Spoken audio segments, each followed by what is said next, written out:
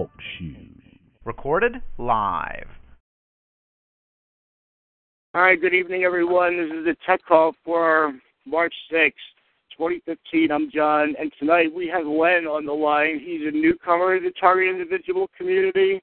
I think he's been on other radio shows, and he's discussed topics of a technical nature here. And we want to welcome him tonight and all the other callers from the East Coast. I appreciate all the support and condolences that everyone has given me. Don't think that it's going unremembered.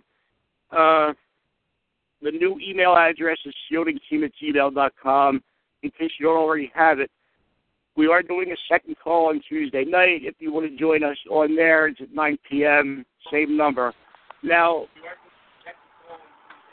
Len, are you there? Yes, I am.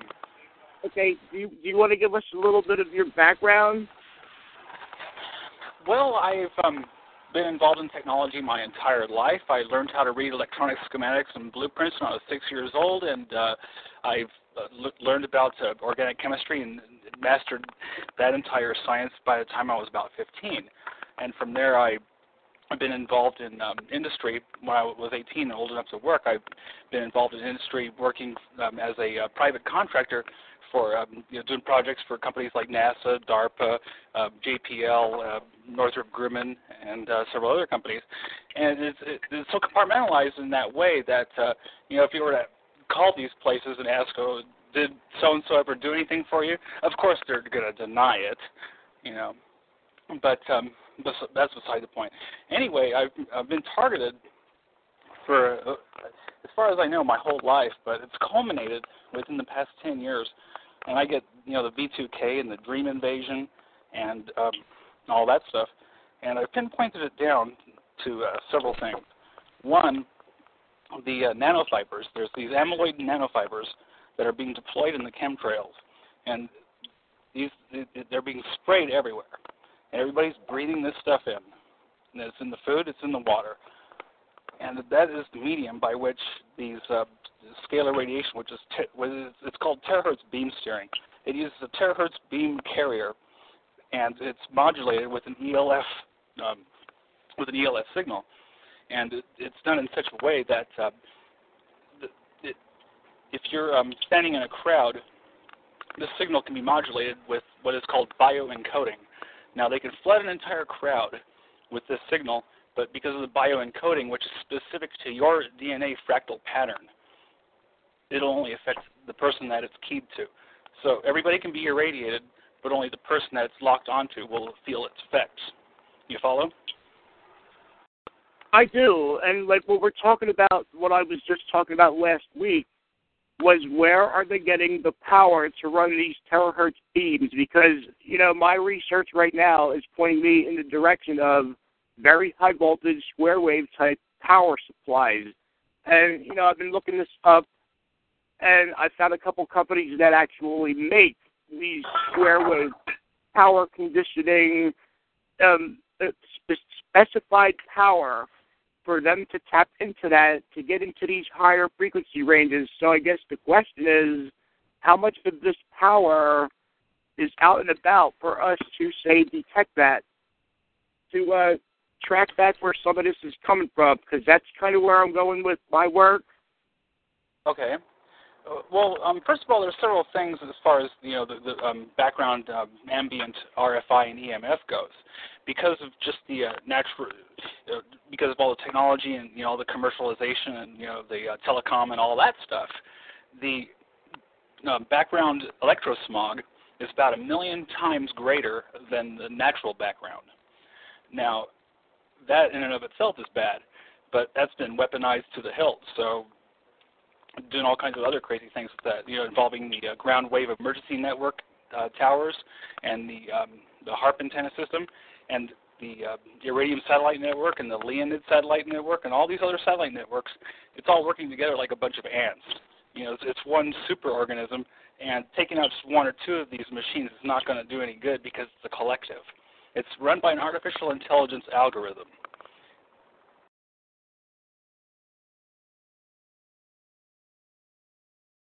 Does that make sense? It makes basic sense to me, but like I'm saying, we have a little bit of discrepancy amongst the people in our group as to what findings represent what on certain kinds of spectrum analyzers and oscopes and different equipment that we have. And, you know, until we get some solid scientific backing on, like, the things that we're finding, you know, we're shooting at fish in a barrel. I understand that as far as I'm sorry. I believe that this would not work if they did not have the power, and therefore, if they are abusing the grid, then that is something we can look at. If they're tapping something they don't belong tapping, then that's good for us, because now we can point to something as a source and then see what happens if we shut it off. And, you know, as far as an algorithm goes, if they don't have the power to use the damn thing, they can't hit us with it. So that's kind of where I'm going. Well, the problem is with this kind of equipment, there's two places where it exists, where it's pretty out of reach, and it's self-contained and self-powered by nuclear power modules. I can get into that in a little bit. But the two places where these devices exist are underground, in the deep underground bunkers in the military bases, you know, 2 miles plus underground in special places, or up in orbit 50 miles up or more, and in either case, they're out of reach, and they did their homework that way. So from here, what everybody's got to do, as far as I know, is do as much research and digging as possible to follow the money trail to the source, whoever that may be. Because there's this one company that came out. It was called Hyperion Power Reactors, and this company pioneered special nuclear fission power modules that used uranium nitride pellets, a uranium nitride ceramic pellet. These fuel pellets were revolutionary. And this device is about the size of a VW bus, and it's capable of running continuously for about 10 years. It's capable of powering a small neighborhood. And they use it in places like Iceland and, you know, in the Arctic, where there's, you know, in a rural community, and they put this device out there and power a whole town with it. Now, they use that same device for powering all this other stuff too. The company is now called Gen4 Energy.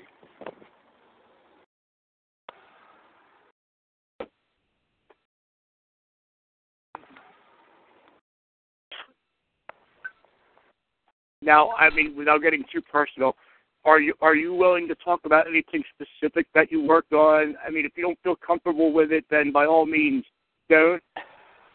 I mean, but like, well, can you tell us anything specific that you worked on? Like, I don't know, like controls or like any kind of, you know, interfacing or any kind of like. Oh, digital analog interfacing, radio frequency matching, all that stuff, analysis, signal analysis, spectrum analysis, time domain analysis, you know, radar analysis, scattering parameters for phase-matched coaxial cables, and all that good stuff. I have a really thorough background in radio frequency as well as electronics, which I guess they consider me a threat because of that. So it's one of the reasons I think I'm being targeted. Are you familiar with Roger Tulsi's? Yes, I am.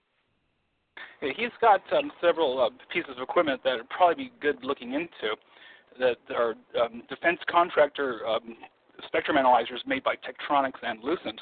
And these devices are not cheap. They're anywhere from, you know, $500,000 up. And that anything short of that is not going to detect this stuff, because the equipment that's used to calibrate the drones and calibrate these directed weapons and, you know, calibrate these emission sources is the exact equipment that is needed to detect that kind of stuff. Up to what range are you talking? I'm talking up to 60 gigahertz at least.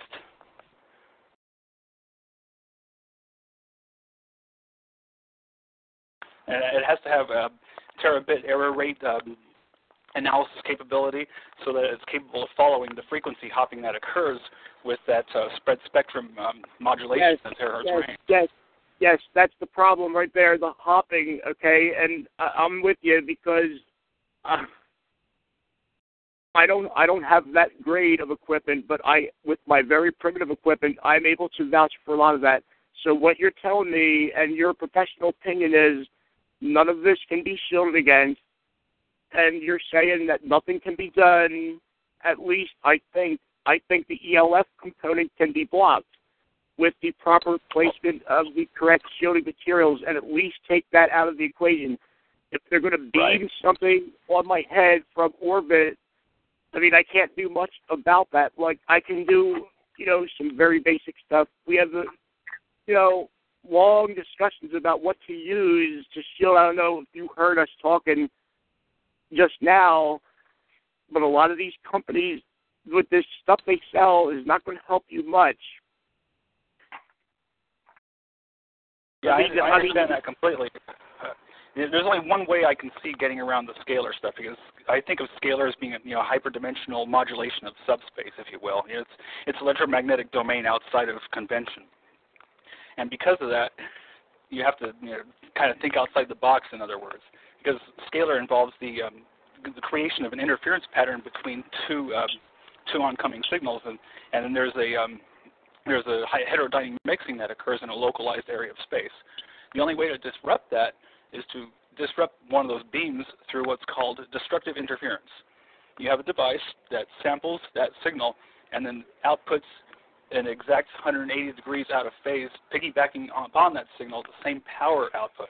In other words, creating an electromagnetic void. That is the only way I can see getting around that.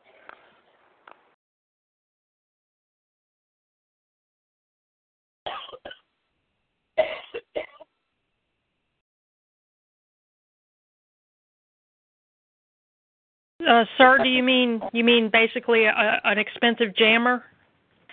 Exactly. It replicates the signal, but at 180 degree, it mirrors the signal and overlaps that mirrored signal upon the sampled signal, thus canceling it out into zero. Okay, thank you.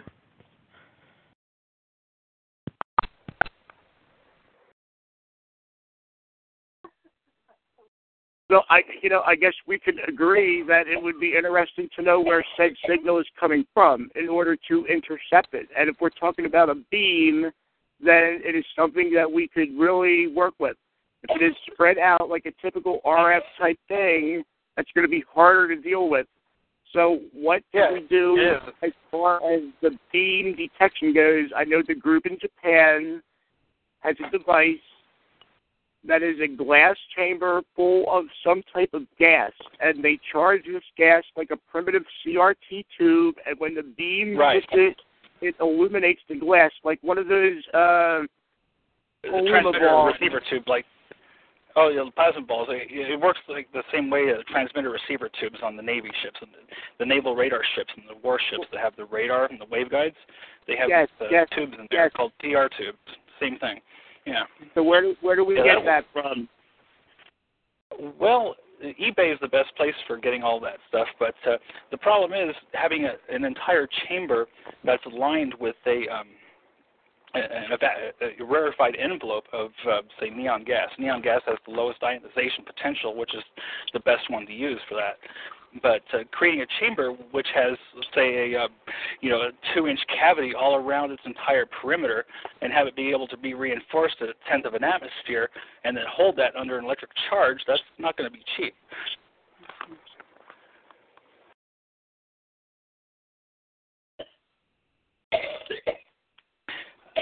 I have worked in several different departments where, when we're calibrating the radio equipment, calibrating receivers, transmitters, transceivers, and what have you, it's all done in a screen room. It's kind of like a walk-in freezer that's been shielded with copper mesh and gold plating, and it's got the copper gaskets all around the door frame and everything. It's completely shielded, and being inside one of those is about the closest you can get to being in a RFI-free environment, as far as cheapness goes.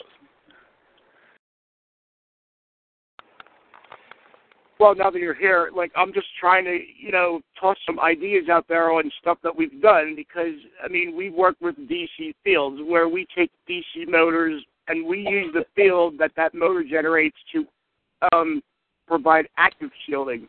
We've done, very thick layers of, I use a lot of the steel radial tires. I swear by that material. it doesn't block at all. But it works very good for the dirty currents. It works very good for the extremely low frequency stuff. And it blocks infrared, too. So, I'm just trying to throw some ideas out there on stuff that we've tried. There's this one material that's called Aquadag, which is used for high voltage corona doping and in cathode ray tubes and X-ray tubes, and it looks like it's kind of like alcohol and graphite powder and carbon nanotube powder, and you paint it on, and it dries really quick, and it's used for corona shielding of high voltage devices and all that stuff. And I was wondering about trying some of that, maybe layering that on some aluminum or something, because it has to be composite material. It can't be a solid, thick piece of metal. It has to be laminates and composites, and there has to be inconsistencies in conduction patterns, because that's how RF works. If you have a surface with conduction pattern inconsistencies, in other words, parts of it not conducting as well as the other parts, it causes huge impedance losses and thus absorbs it. That's how the radar absorbing material works. Yes. It's the same idea. Let's say for the poor man's equivalent of that, let's say I was to use a CRT tube yoke, which is your focusing mechanism that has your copper-wrapped magnetite, and that has your leads out on it, and you could put some very mild current into that and use that for your scattering device, like to make your scattered electrons. I've had success with that, but I don't have the voltage quite right. I don't think 6 volts is enough. It might have an oscillating field, too. Go ahead. Go ahead. Like I said, I'm just throwing some ideas out there because this is going to get far out real fast. Yeah. Well, I haven't gotten really far out yet. If I start talking about the nanotechnology and how that it all works, sometimes it causes fights because then it starts bringing in, the A word, which I don't want to get into, yet. Alien word, and people don't want to accept that and want to keep that out of the topic. Well, it appears as though randomly scattering these electrons or these mild currents really does a good job at masking a person's electrical signal, because at our conference, we had our professor from Connecticut come with his mobile ham rig, and he keyed up at 160 megahertz, and he just let that thing ping the whole weekend. And right, we think the whole time, right? Yes, so we think. Well, that sounds interesting. That was either a decoy type signal for them, or it was some sort of an active shielding type thing. But the whole time that thing was pinging, we didn't have any problems in there. As soon as he shut it off and left is when all the problems started up. But ask anybody that's on here that was at the conference; they'll tell you. Well, it could very well be scrambling their ability to lock on, and because of the fact that they're locking onto your DNA, it might interrupt that. And one of the ways that you can substantiate them being able to lock on your DNA is just talk to an EPI and ask them if they sleep better or feel more at ease when they're staying over at somebody else's house. And that's the case with me. When I'm over in my bedroom, I can't sleep and I get voices and all kinds of crazy stuff, right? But when I'm off the premises somewhere else, I'm fine. I still get a little bit of attacks here and there, but it's like they're having trouble locking on. In other words, they target you in your bedroom.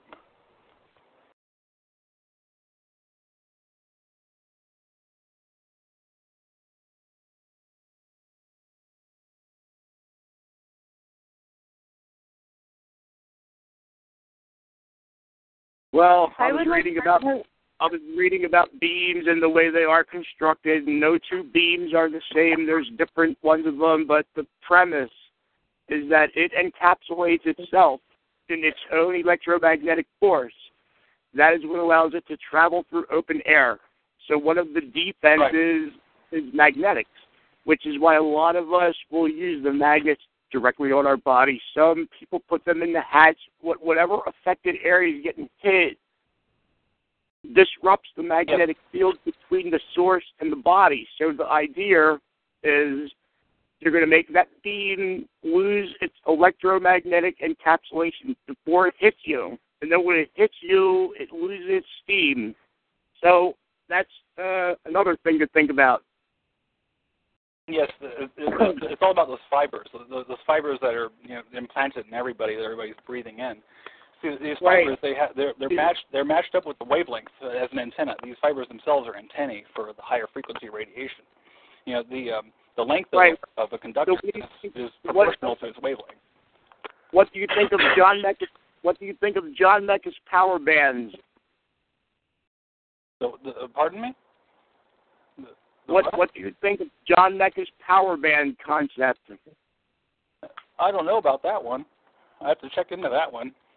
Well, we got a TI. He's done a little experimentation, and he sells these bands. You put them on all your joints. Like, you put a band on each knee, you put a band on each elbow, and you wear one as a necklace, and you put, I think, 2 on your wrist, and it disrupts that antenna arrangement.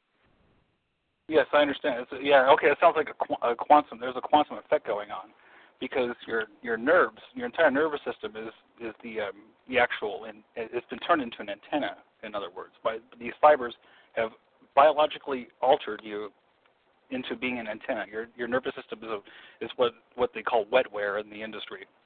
In other words, it's like a wet wire, a biological wire, but it's been hacked chemically and biologically to where it's an antenna. That's where the remote neural monitoring, all that stuff comes in. But these fibers that everybody has in them, it's causing just all the social disorder. That's what the origin of it is. All the cognitive dissonance, and how a lot of people, that aren't TIs, you mention anything having to do with targeting or being a targeted individual, or hey, or have a look at this data, they automatically shut down and say nope, don't want anything to do with it. You can't help them. You can't help them, but it's because of that nanotechnology. They're like that. It's a synthetic mental illness on a global level. See, it's basically MK Ultra gone amok. I call it MK Extra because MK Ultra was different compartmentalized think tanks and black projects. MK Extra I call MK Ultra, but when it's been let out and loose to the open field. And there's MK Delta, which was the MK project that was focused on the electromagnetics, microwaves, and all that. So they have definitely blossomed this. And everybody on here, like you're preaching to the choir. So we know what battles to fight and which to avoid. And that's why we try and do this. So when they won, they can come in search of.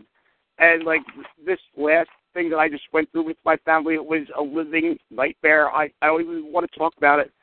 But they still do not believe. And if they don't believe by now, I don't think they're ever going to believe. So I did the best I could to tell them. They're not on their own. Of course, I'm still going to be available, but it doesn't look like they're going to come around anytime soon. So if they do, they can listen to this. Yeah, I try to stay away from those kind of people when I figure out if they're not open to that kind of thing, because in my world, those kind of people are dangerous. So we can agree on the magnetics as a defense mechanism. We can agree on the DC field, right? We can agree on the active electricity type of shielding materials, our dream shields and our, double motors and those DC experiments that we're doing.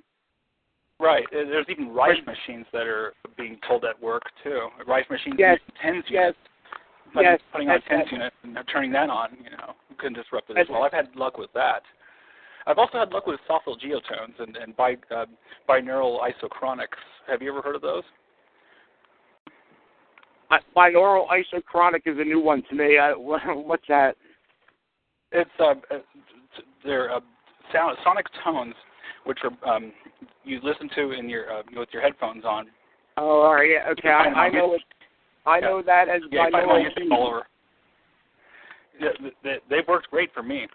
I would put on the headphones and blast it for about an hour every day, and for about 2 weeks or so, and I would notice that the tinnitus would dramatically decrease after having done that.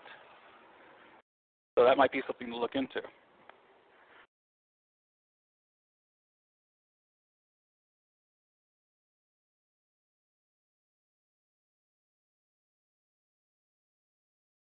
But I'm going through my internal list of things. Like, I covered John Mecca's power vans. I covered the active shielding concepts with these DC motor generated magnetic fields. We covered the magnets. We looked at some materials. We talked about last week, actually the week before last week, we talked about shielding an entire house. And what else? Binaural beats. I mean, I know them as binaural beats. Right. But yeah, they were great for me. I don't know about everybody else, but I can stand by them. I'm going to hand you $50,000 and tell you to buy all the equipment that we need to generate this signal. And you're going to go on eBay, and you're going to find us the surplus parts that we need, and we're going to build a prototype. Okay. Now, once we build this, where are we going to point it? So now we need the Japanese in on this, so we have their beam detector kit. Well, there's this one detector. I'm putting it all over Facebook and everything. I had several accounts on Facebook, and of course they all get shut down. You know, 'cause I post too much truth on there, and it upsets somebody. But there's a lot of posts I put it involving these detectors and transmitters and the physics behind it. And I always cite government sites. I always cite EDU sites. I don't go with Wikipedia or any of that stuff. I always cite Stanford and Princeton and DARPA and Air Force. I only go with real information that substantiates everything that we were talking about.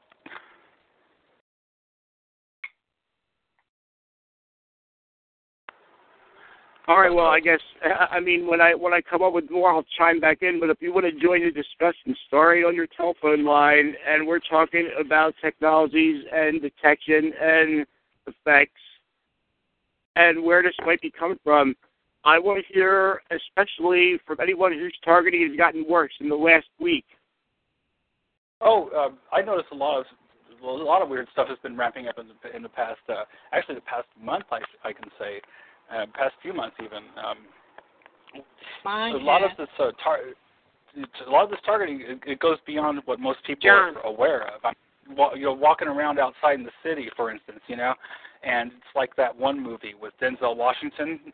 That's what's that one movie where the one spirit, so that evil spirit, he could jump from body to body to body. It's kind of like that, where everybody that you're walking into, just random strangers look at you and talk and say your name and say something to you at random, and you're like, whoa, what the hell's going on here? Stuff like that's been happening to me. That's the artificial intelligence algorithm at work. You see, remote neural monitoring works both ways. It's a bilateral communication system. It not only allows the computer to fix on your thoughts and emotions, but it can also plant thoughts and emotions and motives.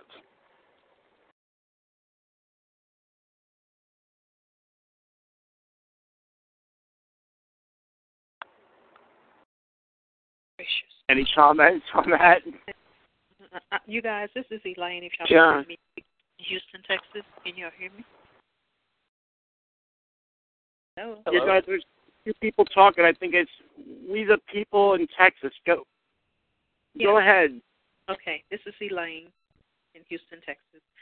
I hardly ever get to call the shielding call, but I wanted to, I'm usually on there on Saturday night on a Saturday call, but I wanted to bring up, since I'm just tuning in, like 15 minutes or so into the call, I met another TI here in Houston, and between her and myself, we already knew kind of about vinyl. I told her about vinyl, but something different she noticed.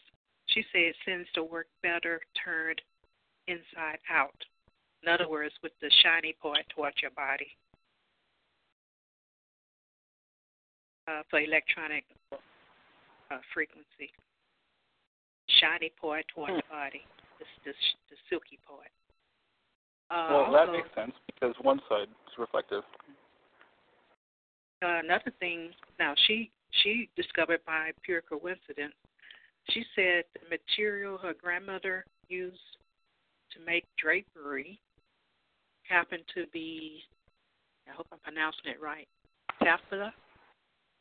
I think it's Taffeta. T like Tom, A, F like Frank, E, T like Tom, A, like Apple. She said that seems to some kind of way minimize the hits. I don't know how it works, but some kind of way that material happens. And as far as the targeting lift picking up, I seen for the first time, I saw like 3 X's on my house, and almost like a tic-tac-toe. And I don't know if you're going to hear me, but I also saw the biggest chemtrail. I'm talking about chemtrails. Yeah. I saw like 3 X's chemtrails.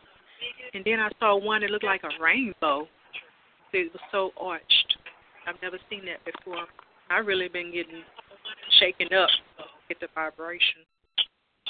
Applause that you guys talk. Thank you. Well, I want to take a little time for anybody that's on the phone to ask. I guess our guest for tonight, he's a scientist that has worked on a lot of this. He's a rare appearance here. If you have any questions for Len, star 8 on your telephone. There's like 30 people on the phone and 20 in the chat room. John. Elvira, John. How are you tonight? I'm hanging in there. I just wanted to tell you about what's happening on Sunday, and a lot of the people that's listening to you now may want to tune in. Todd Sterling. He is going to be on Linda's show at 9 p.m. Eastern on Sunday, and he talks a lot about shielding as well. Any questions, please ask John, because John knows him too as well. And thank you for letting me make that announcement, and thank you all for listening. Okay, John? I hear you.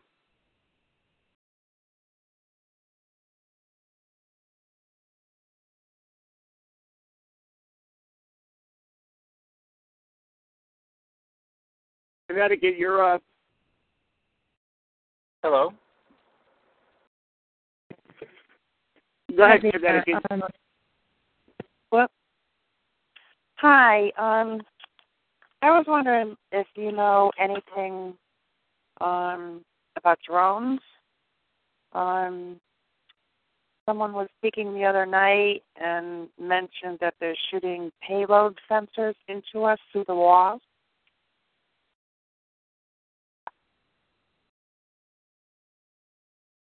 The drones, wow. Yes, the drones, well, these their sensors, as far as I know, they are holographic biosensors. They're self-assembled holographic biosensor computers, and they're manufactured by Sandia Laboratories out of New Mexico. And that's what's being deployed in the chemtrails. These amyloid fibers, they call them, and these holographic self-assembling biofibers, they call them, and nanofibers, they call them. It's all the same stuff. It's all for remote neural monitoring and mind control and all that. But its delivery system is done in several ways. There's some people that actually have, like a little gun full of this stuff, and they'll walk past you in the supermarket, But they're operating in a domain that's it's hard for people to wrap their head around this holographic type stuff, because they're operating in a domain because they're using special equipment, special technology that's it's out of this world. All this stuff is really out of this world. It's classified super black tech, black project type stuff. And the only way to actually get a handle on it, as far as I know, is through a program called Skyjack.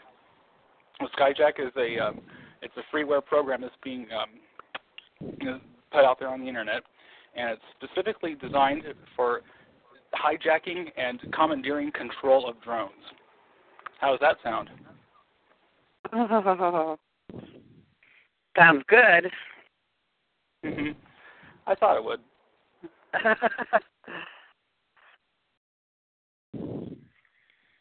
From what I gather, from what when I hear everybody talking about the nanotechnology as if it is, exhaust out of the guy's car in front of you, like they're spreading so much of this around that there's no escaping it anyway. How, does anybody have any ideas on how to detect how much of this may already be in your body as opposed to the next dumping? Like does anybody have any theories on how to test, like, blood or something, like, electrically to see, like, what kind of a dose you've inhaled of this, whatever it is? I believe this is happening. I know these chemtrails are not just chemtrails. There's got to be something else to it. I know there are days when I am more charged up than others. And I know on days when I'm very charged up, there tends to be a lot of chemtrails around. So I know these things are involved.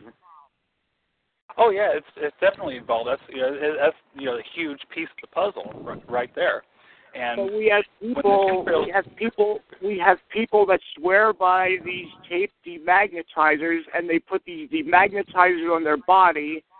And they actually electromagnetically pulse their own body with these tape demagnetizers, and I don't think that's a good idea. There's magnetite in the brain, too, in the pineal gland. And if there's a lot of electromagnetic disturbance, that's what causes the vertigo, and it causes birds to fly off course and all kinds of stuff. The electromagnetic radiation it actually affects the magnetite in the brain to alter your senses of direction. Well, my alternative, and it's what I'm doing more and more lately, is I'm using component-level resistors strategically placed in places where I would normally put the magnets. Anywhere you would put a magnet, right, put a resistor instead. And there's different types of them. There's your Cermat resistor. There's your carbon resistor. I'm using a combination of both of those, and I'm getting very good results. And the impact is very good. These resistors, they cure the headaches. They cure the heartburn. They take the pains out of the feet. Anywhere you have direct problems, if you apply these resistors to it, anywhere you would put a magnet, swap out the magnet for one of these resistors, and it's instant relief. Where do you get those? That one before. It might not, like I'm saying, it might not stop the monitoring. It might not stop, the actual interfacing, but the pain that happens as a result of it, it's a relief of that. And at least you can function at a normal level. You know what I mean? If you're somewhat protected with something. Yes, I get those a lot on my feet. It feels like a sudden bee sting, or even somebody putting a cigarette out on my foot. All of a sudden it makes me jump up. And it's them. And that reminds me, there was this one time. It was about maybe 2 or 3 months ago. I was out in front. I was outside at night. Just enjoying the fresh air and all that. And it was raining. The ground was wet and everything, and I was barefoot, and I was just, sitting on the couch and everything.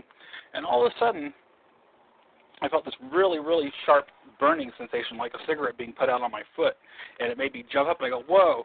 And I saw this poof of steam come up from the ground where my foot was, like 2 or 3 poofs of steam go, like as if it was an invisible infrared beam being targeted, targeting that point. And it can be done from very far distance using satellites. In fact, satellites have already been equipped with infrared jammers, infrared lasers, X-ray lasers, ultraviolet lasers, and various other types of directed energy beam devices that are powered by the sun. Right, well, to combat that, we put Capri Sun pouches in our shoes. I use these other foil and plastic pouches. I put the reflective side out. I put the plastic side against my foot, and then I keep my feet off the ground. If I can, I will have a piece of radial rubber tire under me, or I'll roll up the screens. But I think you want to keep your feet off the ground. There's a big debate on this. Some people say go out and walk around in bare feet and you'll be all rosy with the world. I find that is not the case. I find the more my feet are off the ground, the less the targeting is. So I think that I've experienced situations to substantiate both claims. Number one, where I would be on the ground, excuse me, I'd lay on the ground, laying down, on the floor, and there was just the only thing between me and the foundation was about a quarter inch of carpeting, right? And I'm laying there, and all of a sudden I feel like this energy beam scanning over my body. It locks onto my heart, and then these voices pop into my head and start tormenting me.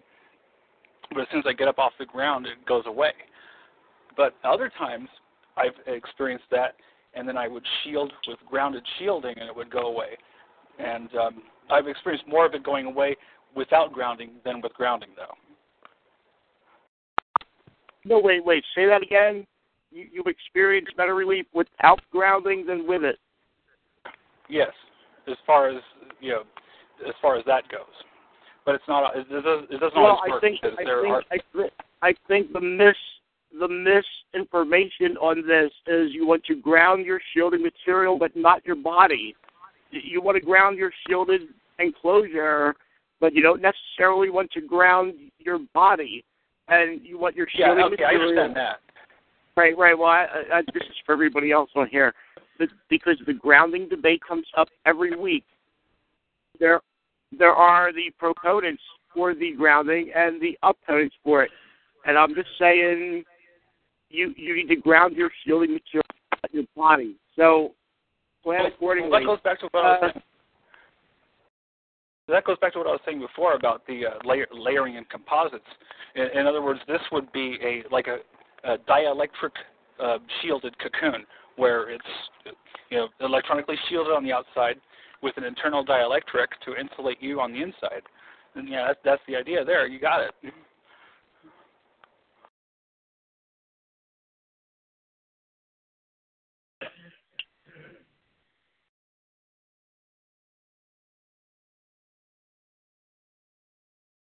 All right, South Central Florida, you're on the call.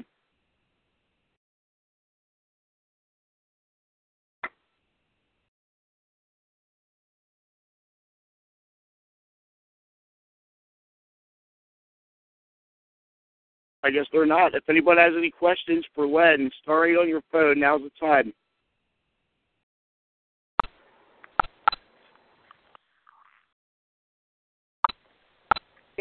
Kansas, did you get a chance to talk? Not yet. No, I have a couple questions. One, I'd like to hear him repeat what he said about the aqua something that can be painted on. And also, I described some hits that I had been receiving to Neil, and he described them as acoustic attacks.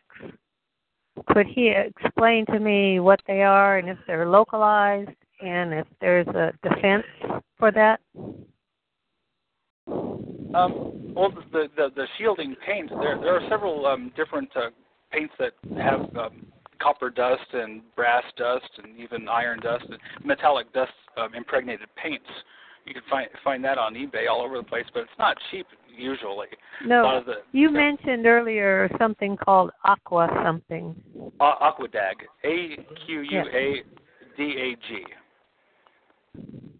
And it's also, there's a variant of that called high voltage corona dope. That's what it's called in the industry. It's like this black gooey stuff that's applied to high voltage CRTs and Tesla coil outputs and stuff to reduce the coronal discharge. Uh-huh. Okay.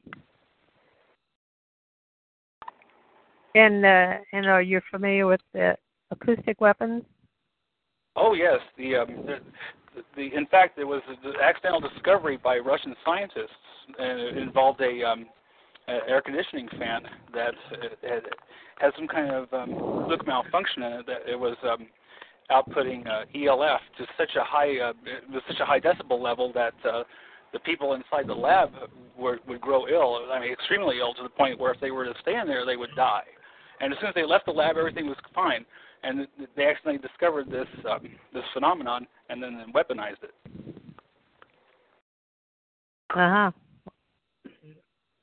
There's a show on TV, I believe it's on the Science Channel, called Dark Matters, hosted by John Noble, the same guy who was in Fringe and Lord of the Rings. He hosted a show called Dark Matters, and it has all kinds of stuff, episodes involving Tuskegee experiments and MK Ultra and all of that stuff. But there was this one episode he did.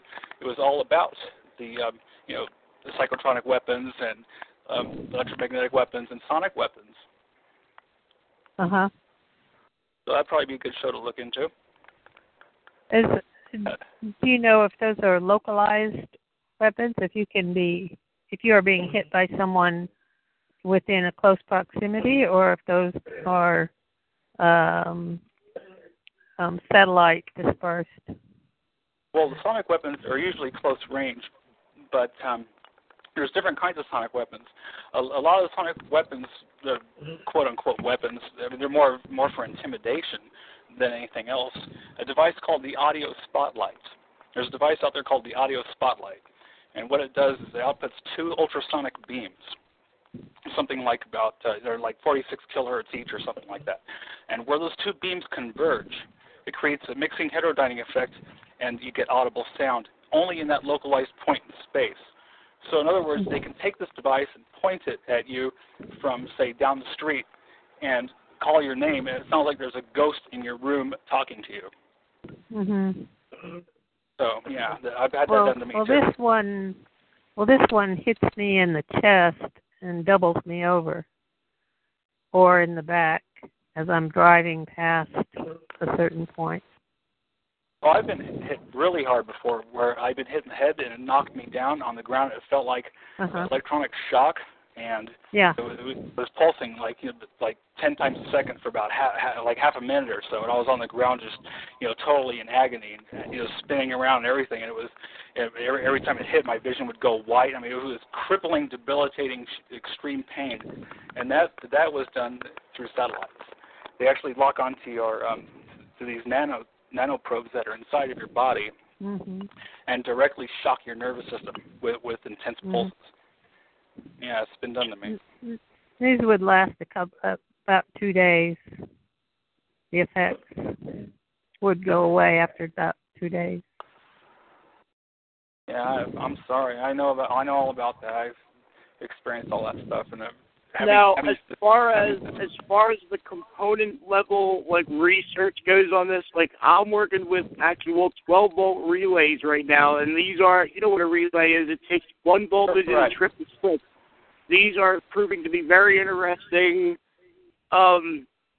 circuits, because apparently there's a coil inside this relay, and when something is applied to it, it definitely scrambles up something. So I'm looking at the left knee as a place to put one of these. And then there's this virtual triangle. I got to get the definition of it, but it's like the human electromagnetic aura, which is focused around the left knee, and when you hold your hands out, it's your left hand, right hand, and your left knee. So if you focus these relays around those 3 points, it really scrambles shit. So, I'm doing a lot of component level stuff now. Well, that sounds you're on the ball there, because that's what's needed exactly. You have to have 3 points, three transmission points as a triangle. You're creating a triangulation station, and you're inside of that bubble. That's exactly right. Yes. And this comes back to the John Mecca power bands, where he's only using a band, but what I'm doing here is I'm taking it to the component level. I'm using the resistors in combination with these relays, and it is really doing a decent job at scrambling the body's electrical signal. And plus, with the active shielding stuff, if we could just figure out where these beams are coming from we would have a lot better success.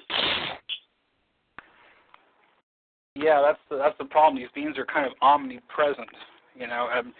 They're being transmitted from not just one tower, but every cell phone tower. Every cell phone tower is heterodyning stuff. Every cell phone tower, every Gwen tower, every satellite, and even your cell phones in unison are all acting like this.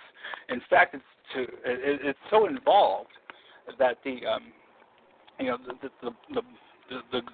suits, the goons, and the higher up doing this kind of surveillance, the handlers in front of the monitors, those guys, they have the capability, just using the Wi-Fi signals from the ambient Wi-Fi, from your neighbor's Wi-Fi, antennas and the hotspots and all that stuff. Just using that alone, they're able to see where you are in your house and if you're squatting or sleeping or whatever, just using the Wi-Fi as radar. Make sense? Yes, it does. Yeah, I post all kinds of stuff all about that. You can look it up. Look up Wi-Fi radar sees through walls, and there's links all about that. What's your website? Oh, I don't have a website. I'm just a Facebook poster. Oh, okay. I wish I had a website, but I'm being targeted and all that stuff. Financially You got targeted. you got an email address or some way to contact you? I have a couple very interesting things I would like you to read. Okay, yeah. Well, Melinda Fee, you can contact her, and then she'll relay it to me in real time. Look, go get a pen. A pen? Okay.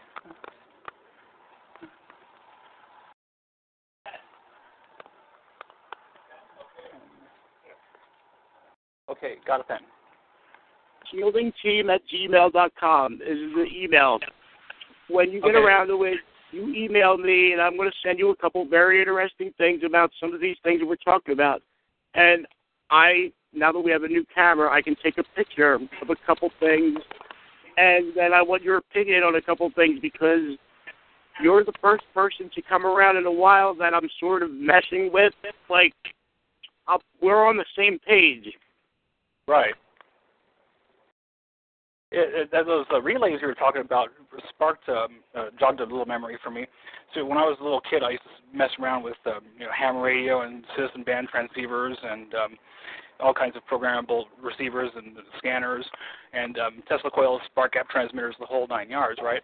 And I made this one spark gap transmitter that was pretty tiny, about the size of a pager, and it involved just a regular little relay that you put into a vibrational mode. And you add a capacitor to the spark gap to get its oscillation right, and then you run the antenna off of the contact, and it just puts out a whole bunch of white noise all over the place. Yes, just said the magic. You just said the magic word on this call, spark gap. And in regards to that, I found a company that sells spark gap. These are big Van der Graaf generator size spark gap units. I don't know what they cost, but you can generate like a 15,000 kilovolt spark gap. And when I used to mess around with all that. When you flick your wall switch on and off very rapidly and hold your walkie-talkie up to it, you hear that jammer effect. Yeah. Right. That is resonate that. Yes. That right there is what we're going for. Yes. So you can even take the triac circuit in a light, the rheostat for your light switch, the adjustable light switches, the dimmers, and you can alter the triac circuit in there to put out a crap load of noise in the wiring too. And even when the triac fails, you can hear, when the triac fails, if it still actually dims the light, but it's failing internally because the semiconductor junction's failing and breaking down in there, you can hear it on the radio just going brah all across the AM band. Yes, that's what we're after right there. Right. I understand. I have a question. This is Deborah again in Virginia. This is for either John or Lynn. It's probably already been asked, but I'm asking it again because I just don't know. Is there something I can start consuming or drinking to make myself less conductive? Less conductive? Well, The problem is you don't want to be less conductive, because what that means is that you're depleting yourself of electrolytes. That's part of what this being bombarded and targeted by these beams are doing. They deplete your electrolytes, especially calcium, magnesium, and potassium, which leads to cardiac arrhythmia and ultimately heart attacks. That's how these weapons cause people to have heart attacks. They pee out all of their electrolytes and have a heart attack. So you don't want to do that. What you want to do is get this supplement. It's called CalMag. It's calcium magnesium gluconate, organically chelated electrolytes. If you take that once a day, it purges all the heavy metals like cadmium and lead and mercury and all that stuff, and it keeps your system up to par electrolytically. That's more recommended. Can you spell that to me again? I'm writing that down. CalMag, CalMag, calcium magnesium gluconate. All right, thank you, Lynn. You're welcome.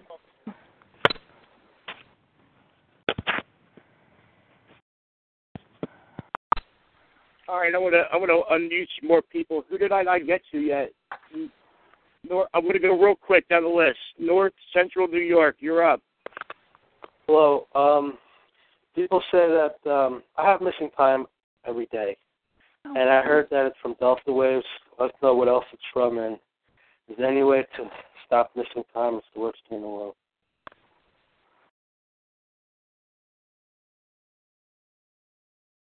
Pardon me? I couldn't make that out. I think he's asking about the ELF type of interference. He's telling you he's having missing time, and he thinks they're interfering with his delta. The missing time thing. Yeah, that's a big one for me too. I get that a lot, and it can be attributed to several different things.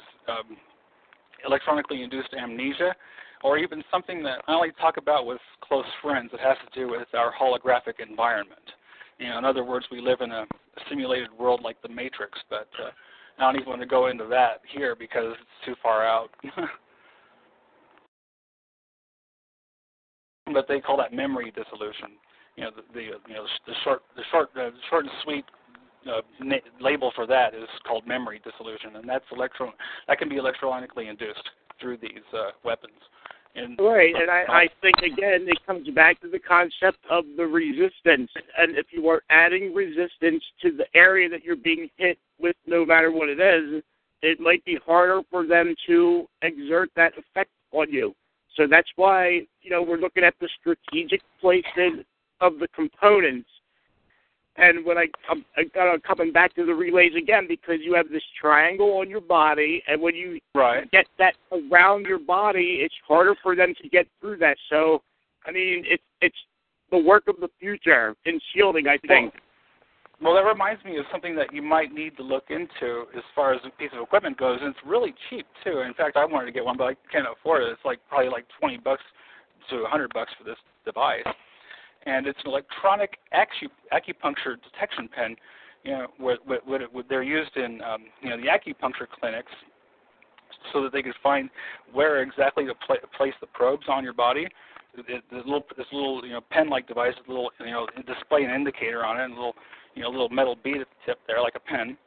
And you just run it along your body, and wherever these pressure points are, the light lights up. Now, that might be something worth looking into as well, as far as maybe those are the best points to place these resistors. What's something like that cost? Anywhere from $20 to $100. Okay, so we're not talking like a $2,000 piece of equipment with a box. It's relatively cheap. I had one of those. You can buy it, I think maybe CVS or something. It was part of a TENS unit, but it would go along your body, and wherever you needed the stimulation, it would beep for you. Right. Yeah. That's the idea. In other words, finding the strategic points on the body would be. That's what I would do with it. Find the strategic points. Last June I started having missing time, and my friend's into lasers and all kinds of health products. She's not a PI, so she told me to get this laser, put it on my body, and acupuncture points and stuff. And they stole my laser, and ever since then I have missing time. I believe that laser, if I can buy another one, it's about $250. I believe that laser was stopping me from having missing time. I don't know, but it's just something I feel. Well, the missing time thing is a big can of worms even for me, because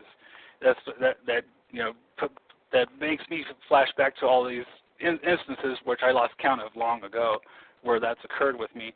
Yeah, really dramatic stuff.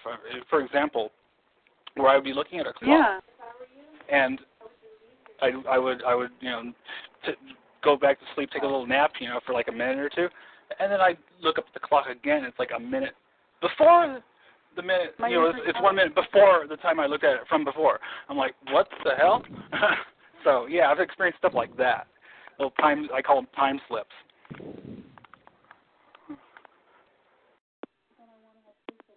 All right, Southeast Pennsylvania, you're up next.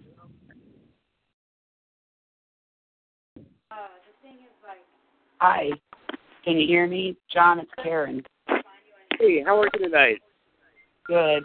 I just had a question about detoxing the nanoparticles that I've heard on a couple of the Facebook sites for detoxing that Ormus and the colloidal gold is good and can take a majority of it away, especially for the remote if I'm not there, if I'm not showing up at all, that's not good. I have to be there. Did you hear that, John? Yeah. I have a mixed opinion on the colloidal gold. All right, here's my opinion on it. I already have enough metals in my body as it is. I don't know if I want to add more. And I don't know if I want to do something that I can't take it back, because once you take the gold, you can't get it out of your system. So, I've got mixed reviews on it. If anyone has had success with it, please chime in. I've had mixed feelings about the colloidal stuff too. I mean, some of the research that I've done involving people that would get behind that fad big time as far as taking colloidal silver, and then liver autopsies were done, or even liver biopsies anyway. Liver biopsy was done on these people that were taking this colloidal silver, and the liver was so saturated that you'd see like a silver sheen to the tissue. Now that can't be good. No. And also, it has to do with the size of the particles itself. There's nanosilver and then there's colloidal silver, nanogold and colloidal gold. One will permeate the cell membrane, the other will not. And have you heard of Ormus? ORMUS? Yeah, Ormus. That's kind of an esoteric material. They call it Ormus, otherwise known as monoatomic gold. But I still have to do some research into that, because as far as I'm concerned, if it is really monoatomic gold, and then you got this foreign white powdery material, the only way that you can tell if it's truly monoatomic gold instead of something else is put a little bit onto a little tiny spoon or a little tiny spatula and burn it in a fire. And if it burns up like some kind of organic powder or whatever, then it's not a metal-based powder. But if it doesn't burn at all, then it's some kind of salt or even a metal oxide or even better yet, monoatomic gold. But that's the practical way to test that, flame test. Right. I know one person that said that pretty much all of her remote neural monitoring went away using the Ormus and detoxing. Doesn't help with the electronic hits, but for the remote neural monitoring. Well, I still have to do my research. I can't say, any pros or cons as far as the monoatomic gold thing goes. Okay. I still have yet to try it myself. Thank you. You're welcome. All right, Central and Northern A. I don't know if that's Alabama or what, but you're up next.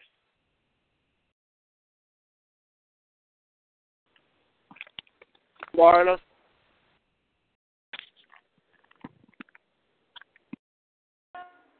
Coastal California. Oh, yeah. No, you can't. Hey, John. Okay, man, I'm not arguing right now. I'm on the phone. I guess it's the whole call's up for grabs. First speaker gets the floor. Who wants to go next? Okay, yeah, this is Keith. I was wondering if you could unmute a few people in the chat room. Well, we're looking for questions for the guest tonight. First off, do you have any questions for Glenn while he's here with us? Yeah, I do have a question. I was wondering if I'm getting the tinnitus really heavy, and I was just wondering if you have any information on what is causing that, if that's an implant, or if it's if everybody is susceptible to that. Well, the tinnitus thing, it can have many different etiologies, many different causes. I mean, I've had it my entire life. When I was a little kid, I can remember having it and wondering what that high-pitched whining was. That sounded exactly what you'd hear coming out of television. That 16 kilohertz tone. And it can be caused by nerve damage. It can be caused by chemical toxicity, like heavy metals or poisoning. It can be caused by medications. Certain drugs can cause that. Even electromagnetic bombardment can cause that. You can actually cause that by sitting, say, in a radio tower, in a radio transmitter that's broadcasting at high power, and you'll eventually succumb to having chills and this feverish feeling and weakness and tinnitus within an hour.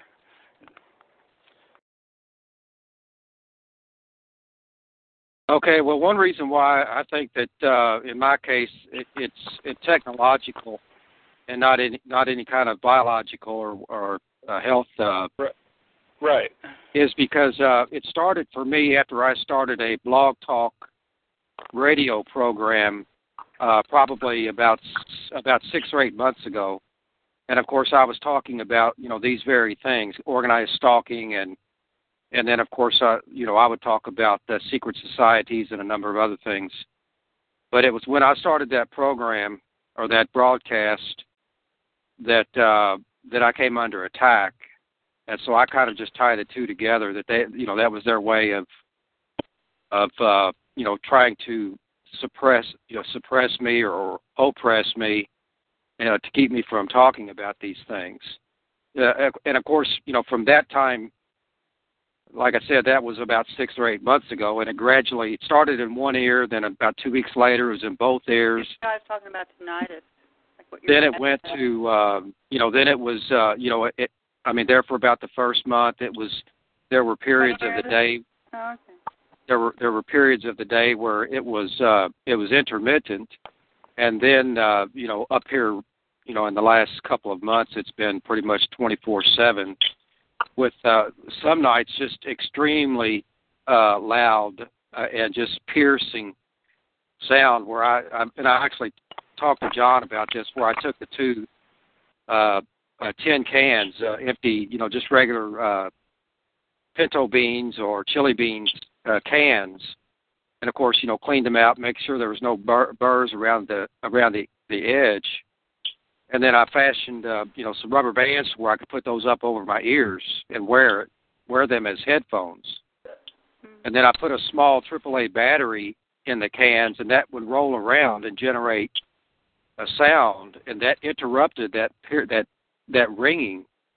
And it was like, it was like coming up for air, because that ringing will wear on your psyche, and I believe completely. I believe that tinnitus is probably driving as many people, to the point, beyond the point of insanity, to where they act out aggressively or either, try to do something to harm themselves or what have you. As much as anything, because of the psychological wear and tear on the mind. Well, yes, it's like Chinese water torture, And it can be also induced ultrasonically as well. I mean, I've always wondered what kind of devices may exist on top of the power poles on top of the lights. Just regular the yellow street lights that are everywhere. I mean, there's nothing to stop some organization or faction out there from putting a little CCD camera with a Wi-Fi HD transmitter on there inside one of those, along with an ultrasonic transmitter disruptor type thing. And I suspect that some of that stuff is in my neighborhood because I'm walking around at night and I can hear what sounds like ping chirps, like an ultrasonic ping chirp, which is exactly the same sound which is used for echolocation for ultrasonic distance finders and for ultrasonic glass breaking detectors. It sounds like a really high pitched, like a ground squirrel or something. And I believe those sounds are being produced by these kind of devices being put in places like the power, the lights up in the city. And those and getting back to the test equipment, we use those old school line tester inductive amplifiers. It's like a stick, and you push the button, and it inductively amplifies any current around the probe there. If you get that up in the air and out in front of you, you can hear a lot of these tones, all right? So when you focus your shielding in hands, you will actually hear a reflection off the shielding material into your inductive amplifier, which means these signals are definitely bouncing off you. If we sit in front of the TV... Go ahead. That's what I use. I use an inductive amplifier like the ones that are used by the phone companies for tracing phone lines. Yes. So a little handheld probe, exactly that. And if you want to look at the waveform of said signals, you can actually take the, there's two little posts on top of the inductive amplifier. Those two little posts, you attach them to a oscilloscope probe. You take a regular oscilloscope, Tektronix oscilloscope, some cheapie, with a BNC jack, 2 alligator clips on the BNC jack. Stick those alligator clips onto your inductive amplifier, and lo and behold, you have a passive antenna where you can analyze the waveforms in real time of those signals. Yes. Sounds good, huh? That's a little practical experiment I use for diagnosing, motherboards and computer cards and memory cards and stuff. I would use the oscilloscope and the inductive amplifier to see if the microprocessors were actually clocking. So, those things are really useful. I have a question. Are you finished, Keith? I want to make sure you're finished for. Anyway. Yeah. That's all I had. Yeah. Okay. So I'm highly conductive during the day. I've noticed if I walk outside, and I get an electrical spark. Like yesterday, I went to hand someone something, and I shocked them. I'm always getting shocked now, and it's mostly during the day. Can you talk a little bit more why am I more conductive during the day, and what can I do to not be so conductive? Well, the thing about the day and night phenomena involving radio waves is something a lot of people don't understand as far as the night and day thing goes. You see, at nighttime there's only one ionosphere. It's the residual from left over in the daytime. In the daytime there's an ionosphere which it blankets the entire Earth that's being hit by the sun. The ultraviolet radiation creates this ionosphere. So it allows radio signals to be more refracted and more what they call skip. You can actually skip signals from here to Louisiana with a 5-watt CB radio in the daytime, but in nighttime you can't. It's all about the ionosphere. Wow. And so can they put something like in my vehicle to make me more conductive? I mean, can they bounce, something like through the engine, or I've noticed a high reading like on my door. Can they how can they do that? Right, and our low down and dirty solution for that was to put a crowbar or a tire iron directly under your seat. Okay. And then Dwight is on the right track with his cigarette lighter grounding that, but I don't believe you want to ground yourself to it. I think you want to look into a grounding wire that hangs off your car and keeps you grounded at all times off the negative of your battery. So I think he's on the right track with it, but I don't think you want to put it on your body. I think all your grounding should be away from you. And I think you should put the thick iron object directly under your seat and then hang a bungee cord over your steering column and wrap it up and link the bungee cord onto itself and make that rubber loop on your steering column.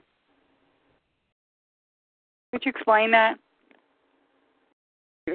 Stretch the bungee cord out, wrap it around your steering wheel base where the steering wheel goes down into the dashboard, and then click the two bungee cord ends together and make that loop.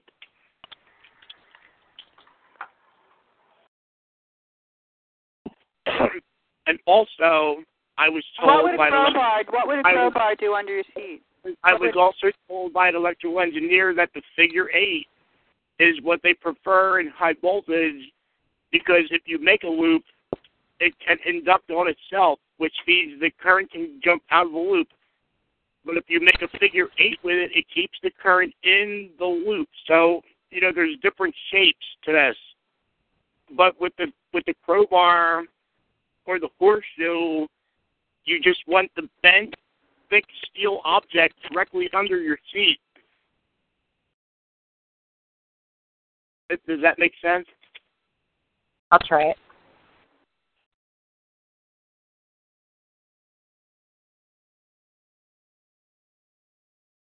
Hello?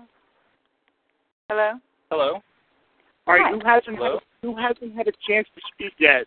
I'd like to say something. Okay, well, I've been having a lot of trouble with my car. You're talking about a crowbar under the seat. What if your car is being stopped in traffic automatically? What do you do about that? Got an answer? Or are you telling me they're hacking the engine of your car and making your car stop? Exactly. Okay, well, that's a different animal than what we're talking about. I know, but, I just, wonder if you had any answers on that. Right, well, it comes back to the concept of the jammer. We don't know how effective the 6-band jammer is with regards to the vehicle computer. That is something that we want to test out. We want to know. Yeah, go ahead. We want to know if the command to shut the car off is coming from above or if it's coming from a tower, because some of these GPS boxes, they have 2G cellular in them. Huh? Could you repeat that one? I'm sorry. Some of these systems have 3G capability in them, so we don't know if it's a GPS or if it is a 3G signal. Okay. Or we don't even know if it's CDMA or GPS or any of that stuff. Or it could even be terahertz. Right, yes. Well, okay, but I just want to know, what can I do? I'm not an electrician or anything like that. What can I do to protect myself from that? You got to go back to a horse and buggy. Oh, that sounds like a good idea. Pretty much. I think I like that. Because actually, really, what we're talking about here is the ability to hack anybody's car at will if it's made past, 1995. Mm-hmm. So it has to have no ECM. No ECM is what you need. A car with a points ignition system, one of those old El Caminos from the 70s. That's pretty much how you can get around that. It has to have, no digital electronics in it at all. No, nothing digital. Well, is this a common type attack, or is this something that is pretty common? Getting more and more common every day. Oh, is it? Interesting. Okay. Well, I was just wondering what you might have any kind of interest, remarks in that regard. And I appreciate it so much for your answers. Thank you.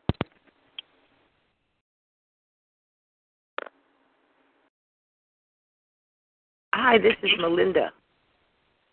How's Melinda tonight? Melinda's fine. I'm on a speaker because Letta has the only extension. But my car has been stalling, too, and I just had a lot of work done on it that my perps have really ruined a lot of things. It's been very costly. But it does stall. It's a Mercedes. I bought it brand new. It's a 1988, but still it's full of computers and stuff.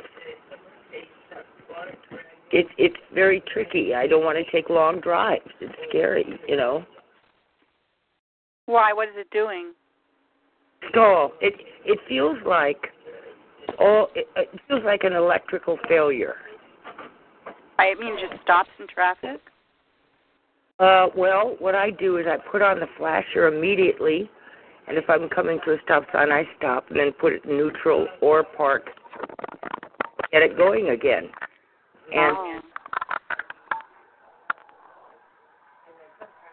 it will start it for me. They're so pleasant. Well, I did ask a policeman about what might be a good answer for something like this. You might have to change the air filter and the fuel filter.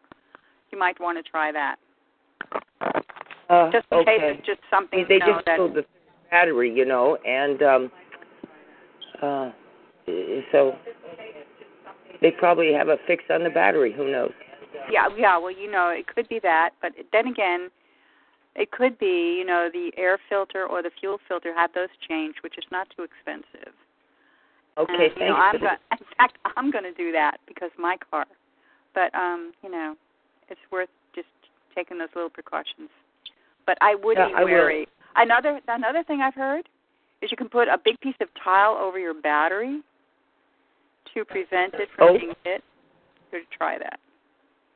Wow. Okay. You mean like ceramic tile? Yeah, like a big piece you can buy at like Home Depot or something like that. Okay. How do you attach it? You just lay it on there. That's all. It's heavy enough where it won't move. Okay. I've heard that, Yeah. Thank you. I mean, I'm not promising any results, but you can try it. Oh, I know. We have to try everything. Right. Great. You might want to try some duct tape to maybe tape, see if you can. Yeah, he's right. Something like that. Just there it is, man. The duct tape engineers. Yeah. Well, yeah, that helps a lot. Thank goodness for duct tape and coat hangers. Exactly. Yes. Yeah. All right, California, you're unmuted. Hi, I have a question about the ionosphere that you mentioned. You were saying there was a difference between day and night because I've noticed in California it's been getting up to about 80 degrees, and there's winds from, I live in a coastal area, and there's wind coming from inland. And there's two things that I've noticed. Number one, it's breezy and hot, and there's a white film inside the house all over everything. And I notice when that comes, that during the day I have a major energy drain, and then I start to wake up at night and become more energized at night. So I was wondering, it seems like when the sun goes down, it makes a big difference in energy levels. So do you think that has anything to do with what you were talking about with regard to the ionosphere? Definitely, for sure, 100%. Because, I'm more of a night owl than I ever was, and I think I can attribute it to that. So yes, there's definitely a strong relation there. Okay. I'm having a problem. I'm sure most of the TIs have the same kind of thing, but it's with productivity. I can't get anything done. Yeah, I have the same thing. Totally scatterbrained, and I have my desk in my room with stuff on it that's been collecting dust because I'm just lack of motivation, lack of energy, and it's not like I'm lazy or anything. It's just like blah, like it's just like a blah feeling or like a mental block, like fog. Right. You know what I mean? Right. Yeah, it is a mental I get that fog. a lot. Yeah. And I'm looking for solutions because nothing is working, and I don't want this year to go the way last year went, which was a big zero, absolutely nothing, but just enduring the suffering. And I have an attic that is loaded with new equipment, new cables, new wiring, new junction boxes, and I went up there and just looked at it a couple days ago, and it's completely rewired from what it was maybe 6 months ago. And obviously the house is really full of frequencies. It's from floor to ceiling and from one end of the house to the other. But I have noticed that, like today, for example, I was good for so many hours, and then after that, it was hot and sunny and dusty, very dusty. So is the dust a part of it, these white particles that are everywhere and really, really thick? Yes. Well, one way to test for that, a lot of us use the ultraviolet flashlights. You can get them; they're like $5. And then when you see that is a very thick problem, it'll come up on that. Soap and water will wash it off. But if it comes back, then you're gonna have to look for it again. Okay. And for your attic, I would be going up there and throwing some horseshoes and crowbars up there. Thick iron objects, anything that will alter the magnetic field directly beneath wherever you're sitting. Like when you focus your shielding up there, try and focus it right on top of where you dwell in the room. Make where you sit 000 on your personal magnetic 3-axis plane there. XYZ 000 is right where you sit. Okay, so you're saying, now I have sheet metal, John. I have sheet metal, like about 4 panels left over. So should I just go up in the attic and put them on the rafters, or not on the rafters, but on the what's the ceiling, and just lay them out wherever I sleep? In the attic side as a floor. Yeah, go experiment. But like I said, focus it right above where you're sitting. Okay. And then look into getting one of those creepy iron stars that a lot of the perps have hanging on their house and hang that outside as a decoration. Then throw a couple railroad spikes on your lawn. Get some radio rubber tires and put them out and hang up a birdhouse or wind chimes or something directly in front of your door, and make sure that these are ferrous items. Okay. Wait a minute, iron stars, radio stars, and what else?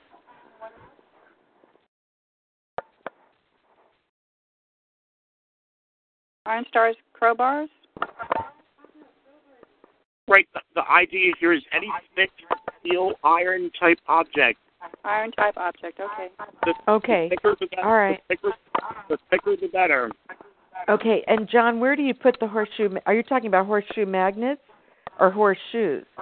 Horseshoes, any steel or iron object that is as thick as you can get it. Like some, you can get plate steel, you can get them, put that up in the attic directly over where you sit.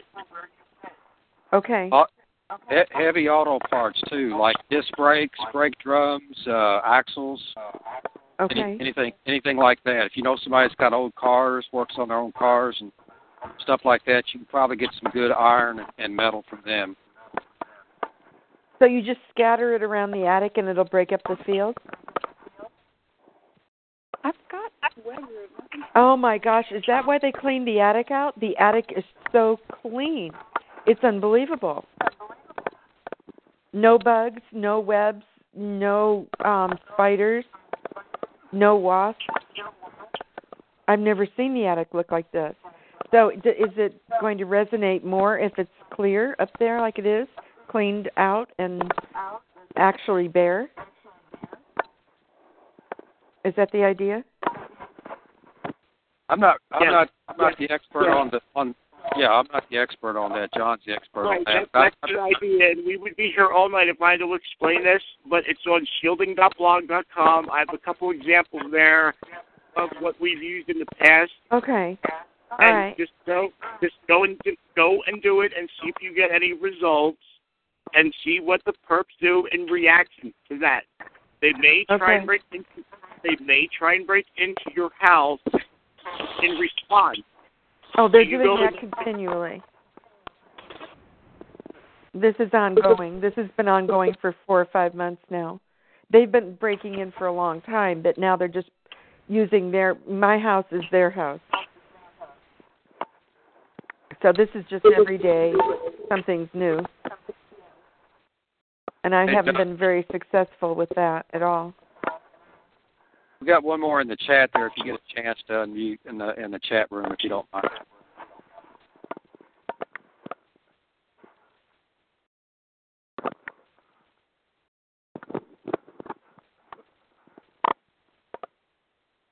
Something else that I heard too, and I actually heard a person talking about this. That wasn't. He doesn't claim to be a TI, but I'm kind of thinking that he's getting the dream manipulations. And I ran into this guy on Pal Talk, but he put chain link fence in his attic. So, if you've got some old chain link, if a magnet sticks to it, you want it, and you want it as thick as you can get it. If you can fit a roll that up there, go for it. I mean, but a lot of people, you only get that little crawl space thing to get into the attic there. So, yes, chain link fence would work very well, and it would work even better if it was rolled up. So, if you can't do that, you can even go with a sticker gauge chicken wire will work, but you have to roll that up and stick it up there as like roll up like a cylinder.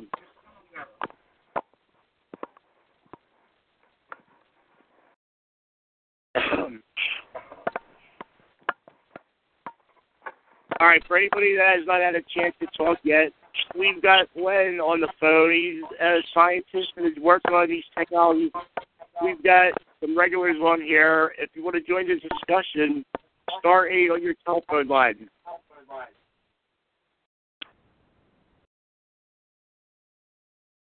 right, Georgia, you're up. Georgia, I'm not going to leave you unmuted if you don't talk.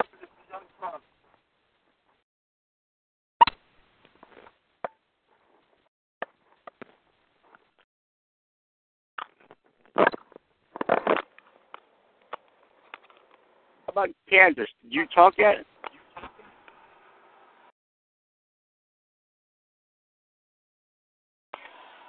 Now Central Florida?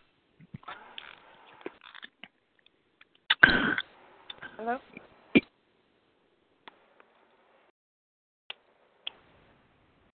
Yes, does diet fuel the nanoparticles?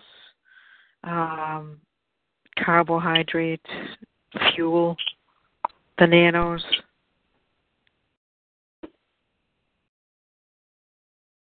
No, those nanos are fueled by muscle movement, by body motion.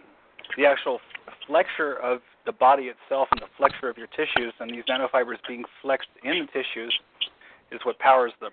You see, they're piezoelectric, which means they convert pressure into direct electricity. And that's how they work on a microscopic level. These fibers, they get flexed, and that flexure actually causes an electric charge to be built up and produced. And then it's thusly harnessed that way.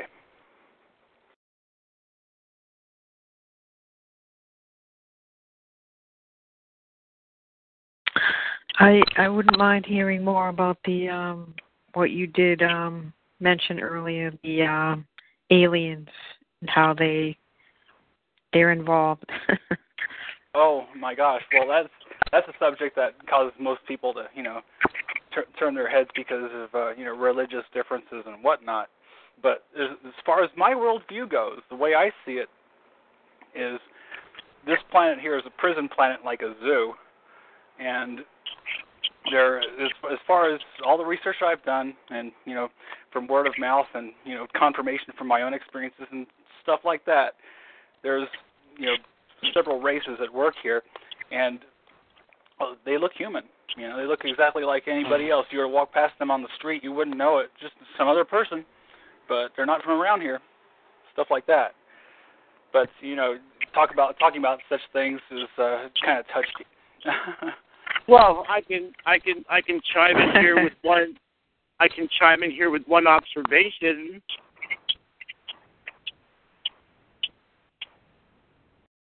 Well, I've had several experiences that they're more appropriate for like the Art Bell show or something like that. Well, I will go so far as to say that those that have been altered or messed with or have had things done to them, they definitely have a different feel to them. They definitely do not hyperdimensional. They do not feel like normal human beings. I can tell you that whether they are aliens or they have been modified or something's wrong with them otherwise, you can definitely tell from what they feel like, because you can definitely feel that something ain't right with this one over here or that one over there, and you can tend to, pick up on who is who. That's a human instinct. Yes. Well, one of the things that one of my abilities that I only talk about it with friends and stuff, but one of the abilities that I have is remote viewing of technology. I've always been into that, and in other words, I've been in electronic repair and electronic like engineering my whole life, so it's just what I do.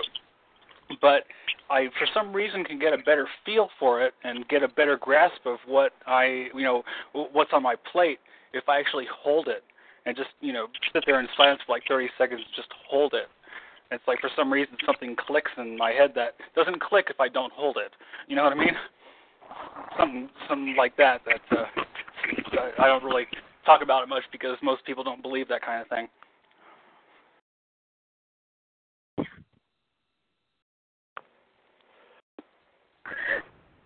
I have a question about chemicals. Okay. I've been being bombarded in my car and neighbors sending stuff through the air. And I'm just wondering, I have my thoughts about what a lot of it is, and I can't prove any of it, but I'm just curious if you have any ideas why sometimes it's worse than others, bombarding me with chemicals. Well, that reminds me. I wanted to ask this question. Have you ever experienced something that feels like a spider web or like a piece of spider silk thread all of a sudden manifesting on your skin, like your arm or your face or whatever, and then being pulled? All of a sudden, you can even hear it click. No. Oh well, I get those, and other yes, people I call that the creepy crawlies. Yeah, you know what that is? Yes. Well, I don't know what it is, but I've felt that before. And yeah, go ahead. It feels like a spider web. Just all of a sudden you run into a spider web, and how that feels getting pulled from your skin. It feels like that, but it's just all of a sudden you can just be sitting there and boom, it happens. But what that is are these nanobots, these nanocrystalline pieces of crystals that are part of the chemtrail spraying.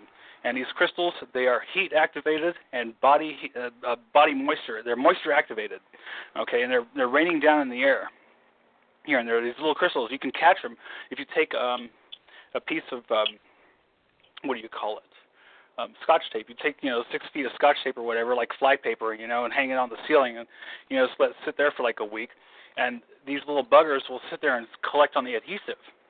And you can look at these under the microscope, and they look like little tiny, little crystals and, colorful Rubik's Cubes and stuff, little hexagonal crystals. But these crystals, when they fall onto your skin, they immediately unfold into these amyloid fibers. It's like a bundle of fibers that automatically they activate. As soon as they hit your skin, they activate, and they go right into your skin. They're nanotechnological devices. Oh my gosh. Yeah. Well, I'm living in a house where I'm getting that. Aren't the other people getting it also? Everybody. Hello? Hello? Yeah, that's a generalized question.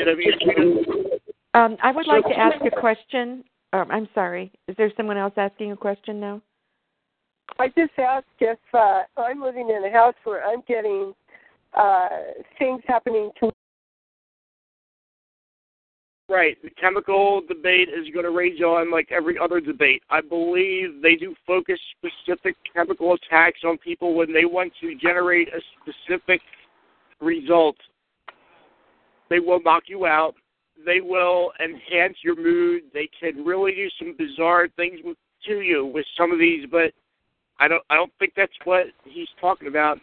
I think he's talking about the whole drop on the place, like this next generation of nanobots everywhere, which is in the 2025 document. So I think we're on the same page, but the subject is a little different. Like, I know what she's asking, and I think she wants to know about the more direct hit type of chemical attacks, where they'll walk right up to your damn window and squirt at your window. So I've seen that. Oh yeah, I have buddies of mine who were attacked that way directly by people in hazmat suits, coming into their house and spraying their whole house with pepper spray and bug spray and stuff, stuff like that. And other people I talked to on Facebook have had similar instances all over around the world. They call it spraying. Oh my gosh. All right, Oregon, you're going to be up next in a minute. Who was that other lady that asked that question just now? Hi, California. I have a question about the crystals because that was a big question mark for me. I just found hundreds of those in the garage again. And someone put them in there last summer, and now they're back. And I have a lot of those in the garage. I'm assuming that, they're doing this while they're breaking in. But what do I do with these things? And obviously they're evidence, I would suppose. Isn't that right? Hello? I like to get a handheld Shark vacuum cleaner with one of those removable coffee filter type filters, and vacuum up as much of it as you can, and maybe set it aside, because a lot of these newer vacuum cleaners, they don't give you that kind of filter, but you can take a coffee filter in one of them Shark vacuum cleaners, and you can vacuum that material up and maybe set it aside. All right, listen. Oregon, you're unmuted. Do you have a question? Yes. I have a perfect 1/4-inch square on the side of my cheek. Actually, I have two of them. I have one right in the center of my forehead, just about a 1/4 inch above my eyebrows. I have one hidden in my right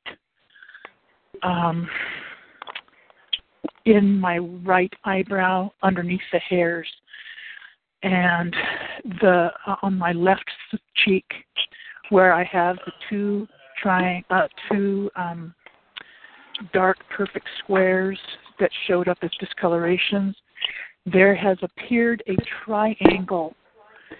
The triangle goes from the top square at the point, an isosceles triangle, and the bottom portion of the triangle goes right through the middle of the bottom.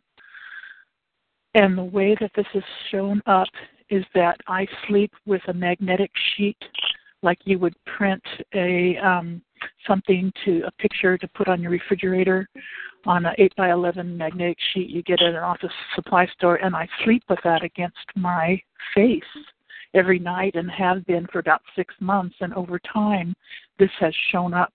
I also sleep with a mask that you would wear, like if you were traveling, to keep the light out at night, and there's a little pocket in it that I could put a magnet.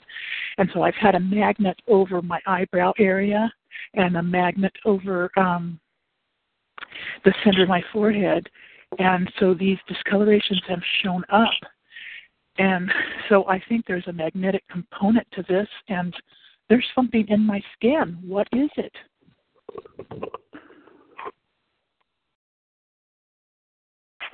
Hey, John, could I ask you to unblock a couple more chatters there in the chat room when you get a chance, please? John? Not right now, Keith. What John, do you still have this guest? The component makeup of the nanofibers is ferrous. This is not a nanofiber. This is a solid color. It's a solid little piece of something. This is why I'm telling you, if a magnet sticks to it through the shielding, you want it. It would not have a magnet. This is in my face. Okay. This is on my face. A magnet does not stick to it. But let me tell you, John, listen for just a moment.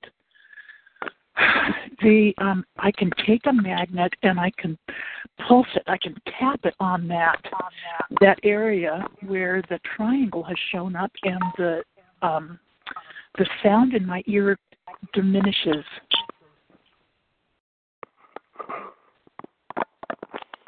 Can you repeat that one more time?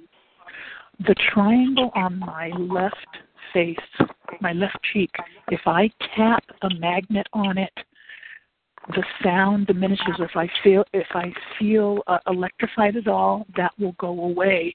By me tapping a magnet on that, I'm saying implant in my cheek.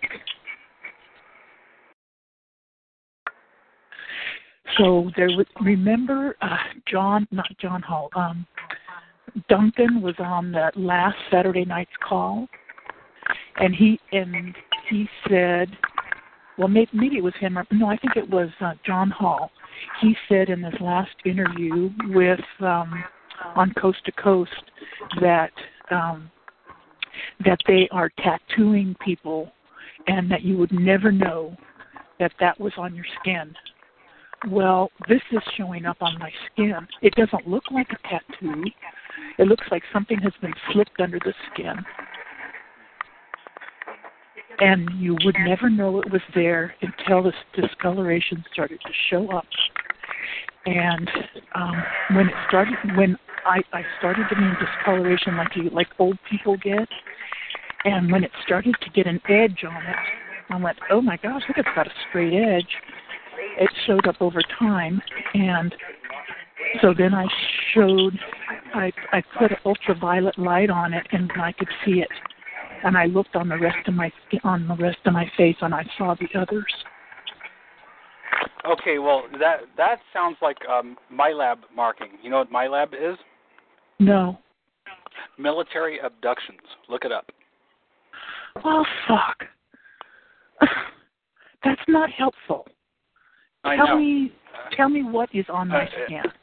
It's a marker. It's a brand, and see, my labs are the most unfortunate TIs.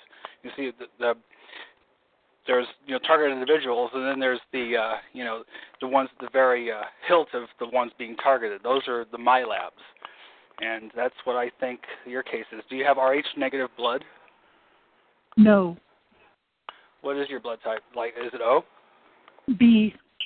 Oh, okay. Well, it makes no difference. My father was in NASA. My father had patents with NASA. That's all has to do with that. Oh, I understand too. My whole family is involved in military, so yeah, I've been targeted as well in that same regard. I don't even like thinking about it because it just gives me chills. But yeah, you gotta, everybody out there has got to look into this MyLab thing, because that's another. Well, I need to know: is it laying on my skin? Was it painted on my skin? Is it tattooed into my skin? Is there something inside my skin that I could slit and take out? What is it? It's probably some kind of organometallic bioimplant. So is it a solid piece of something that could be taken out?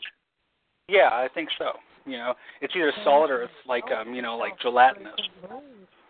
Okay, so either way, it's a foreign mass. It's a foreign mass that needs to be removed. No matter how you look at it, it needs to be removed. Okay, well, how do I detect it? How can I prove to a dermatologist that there is something under there? Maybe check it with an acupuncture pen. Yes, that or the inductive amplifier, because if she's reflecting anything off of that material, then it will come through the inductive amplifier, which is what we did with the case with the shielding, where we managed to duplicate the tone coming in the window that was bouncing off the shielding. So I guess that would be one way. It's like RFID. Yes, it's just like RFID. It gets bombarded by a carrier signal, and then it outputs a ring back. That's how those devices work. But you can detect it and see if it's actually benign or whatnot with those acupuncture pens. If the acupuncture pen lights up, I can feel it vibrating when the frequencies hit it. So I know that. And yes, John, the small resistors do work. That's the very first thing I tried about 4 years ago. I would take those resistors of all different kinds and I would make a little loop. I embed them in one of those little gel earplugs and put it in your ear. Take Sculpey clay or take the gel earplugs and make a kind of a rope coil and embed those in that and wrap the back of your ear with it. That helps. You can take those and I just leave them all hooked together. So I have a whole bunch of them hooked together and put them in a hat. I've taken those and I've linked them together to make a necklace. You can do all sorts of things with it. They're fabulous. That's the very first thing I used. Okay, so you're saying that this special electro something or other pin, I wrote it down from the house.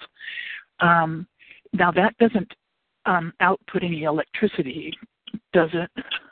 No, it just it senses the electrical potential difference of your skin versus your nerve. Okay, so I could place that on a place where these squares are not, and it won't show anything. And if I place it on the square, it should show up.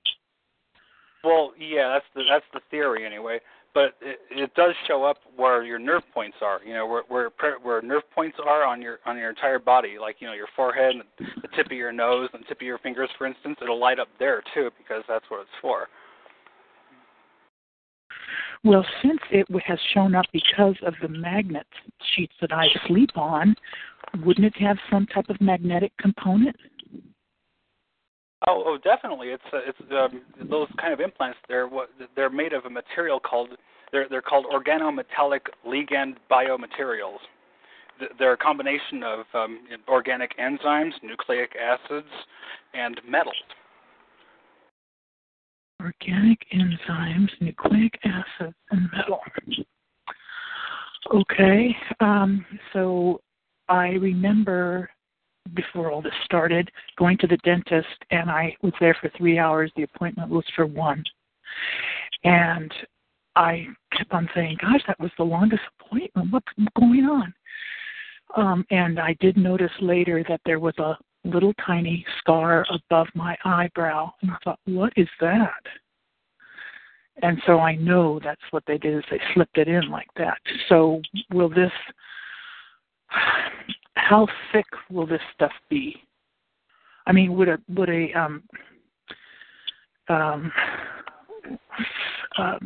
plastic surgeon be able to take this out?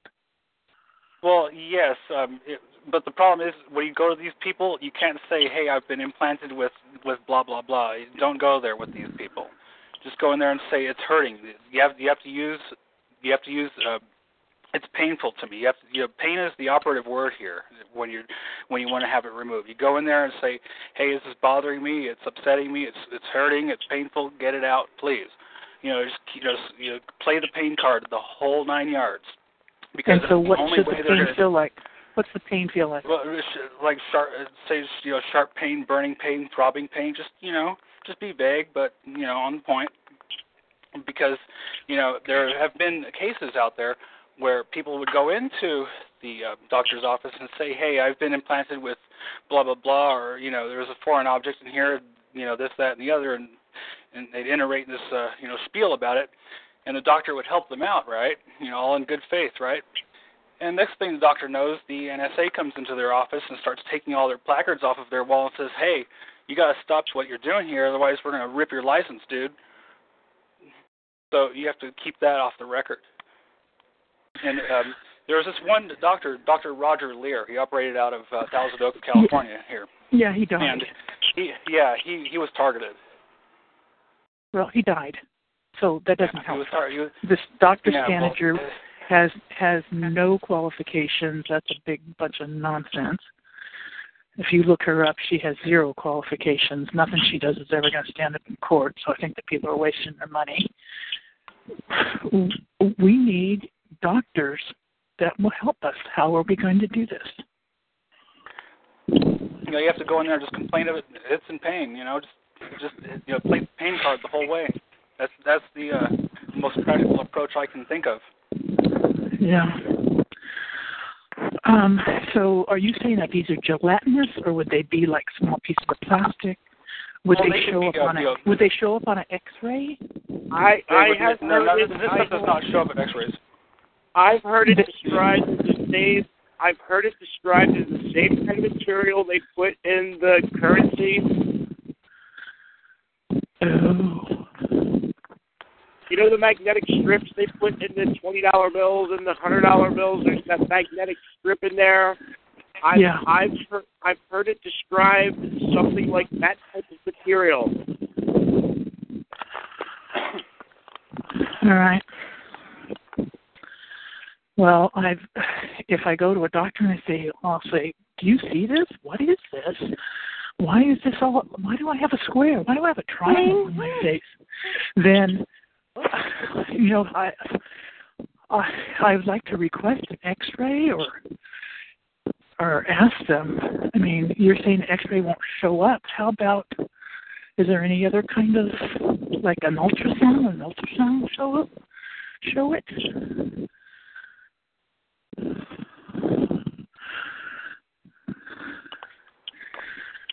Well, I guess that brings us to the next generation of equipment that we need to acquire. I mean, we are not medical doctors here. We are not diagnosing an illness. But, I mean, if someone could get some surplus test equipment, we could do our own EEGs and whatnot with our own equipment to see what tests we can do to match up against the establishment when they tell us there's nothing wrong with us. Well, they have portable EEG machines that you can buy. Apparently, they're pretty cheap, and you can do your own. You can have a running one. I was just trying to figure out what could I do my own little testing for, and I can show up at the doctor's office and say, look, I put this on this over, a month's time, and this is what happens. What is this? Go in there with some scientific evidence.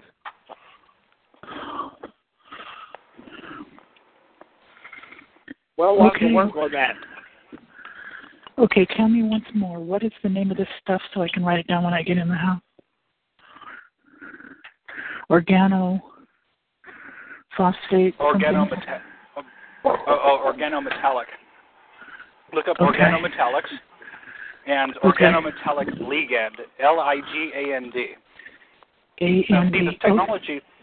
The technology it's already being applied in research as far as not implants goes, but technology. There are several groups of researchers out there working on what they call living cells made of metal or living nanometal droplets.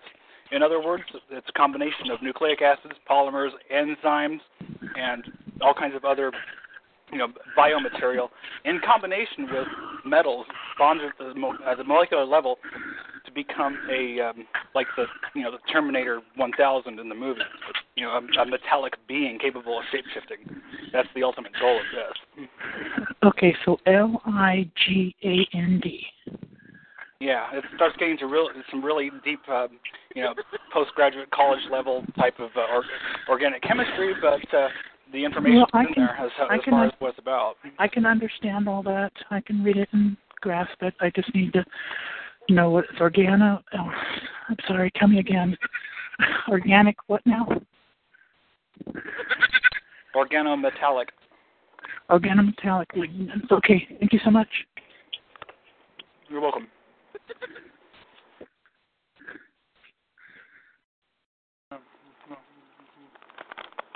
All right, what do we got here? I guess Central Coastal California. You're up next.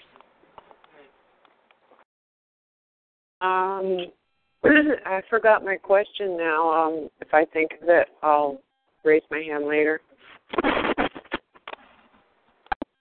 I know there's a lot. We are covering a very broad range of things tonight. If you want to join the discussion, *8 on your telephone line.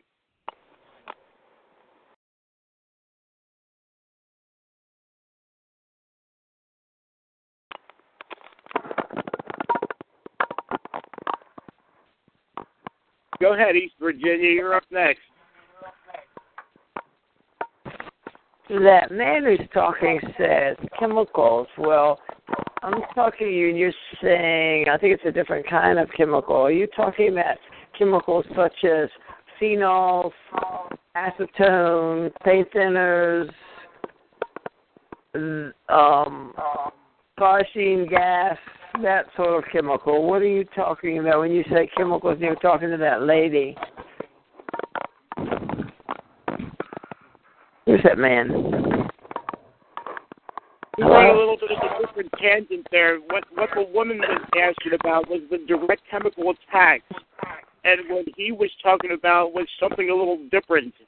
Right. So I think she went off base a little bit there, but we do know that the chemical attacks happen, but we're trying to identify this crystalline substance that doesn't belong there.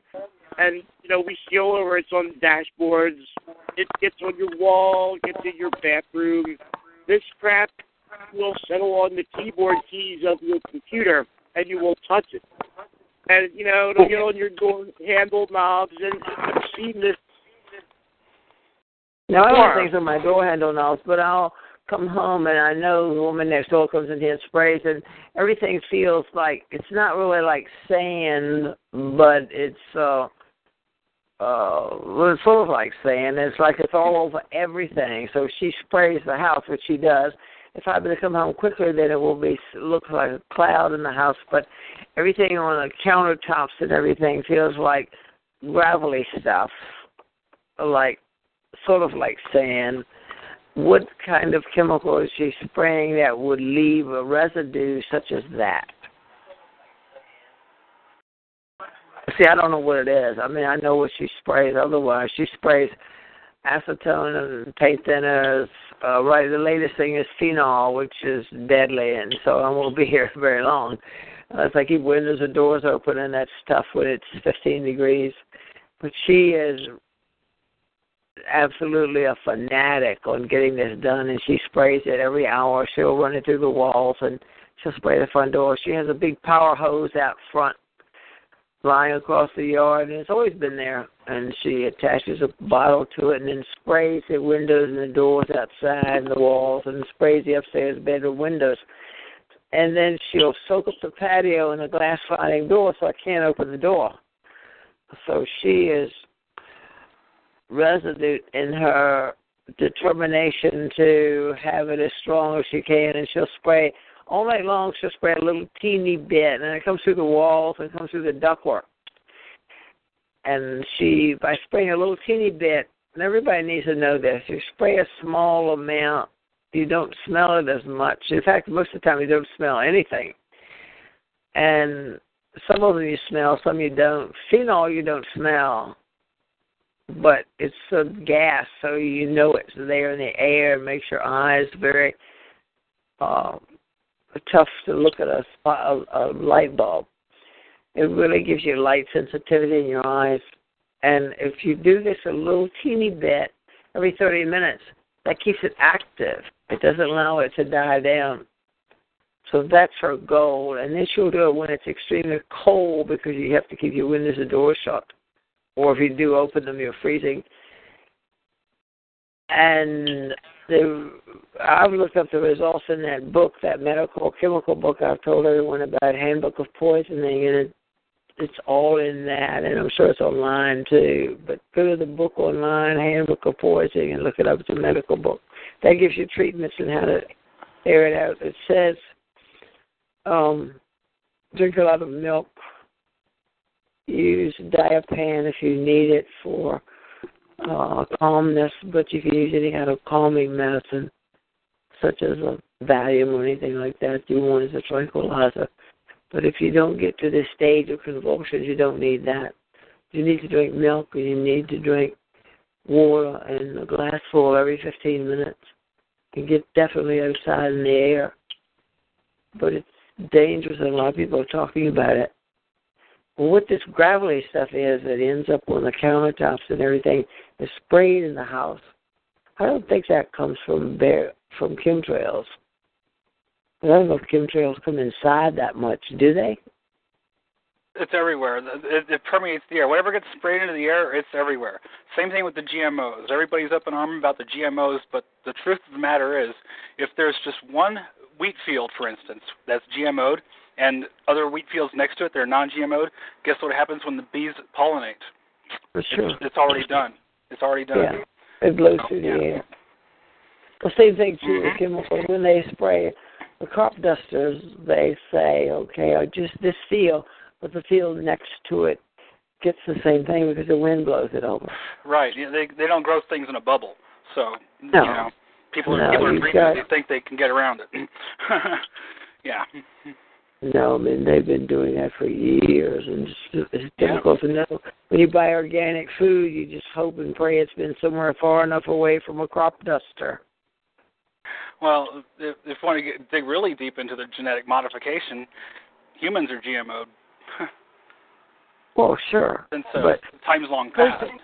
Coast to Coast did a whole program on that one night. It was about February 4 or 5 or 6, if you're interested in listening to it. They did a whole program on GMOs. And that was mostly on the food and what is in them and how it gets there and how it affects you. So it was a good program. But I need to know, the only antidote I find was a chemist who worked with me a couple of years ago. And she says the best antidote is white distilled vinegar. It doesn't stain things, but you sort of spray it on. I laid around plastic bags and sprayed it on top of that. I open the windows when I have to. I run fans to exit out when I must. Set up a big door fan and blow it into her door. Just a kick. And she has no conscience about doing it. None whatever. She's a psychopath. They really are dreadful people. And years ago, this neighbor of mine told me, my lawyer told me, don't you ever go to court. Listen to this. The lawyer I had was a wonderful guy, retired and left, but he knew what was going on. And he said, don't you ever go in this courtroom and tell them they're spraying you with chemicals. If you do, they'll put you in a mental ward. He said they'll put you in a wacky bin. Exactly. The pharmaceutical industries are making billions doing that. Oh, yeah, I know it. And I would go to court, and there would be a social worker standing there beside the judge's desk. And one day I said, Phil, who's that girl? She was greasy, nasty looking. She was a nasty social worker in the city. And he said, she's a social worker. I said, what you here for? Yeah, they're all bought and paid for. They're all bought and paid for. Wait a minute. It's all about what? They're all bought and paid for, those folks. The judges, social workers, they're all bought and paid for. Well, I know that, but let me tell you what's happening so people will know. People need to know that you do not go to court and tell them about the chemicals unless you prove what you're talking about. Because as Phil said, you walk in this courtroom and tell that judge that you're being sprayed with chemicals, that social worker is going to say you're delusional and they'll put you in a mental ward. So that was the scam. So I never mentioned them. And all the women, let me finish, please.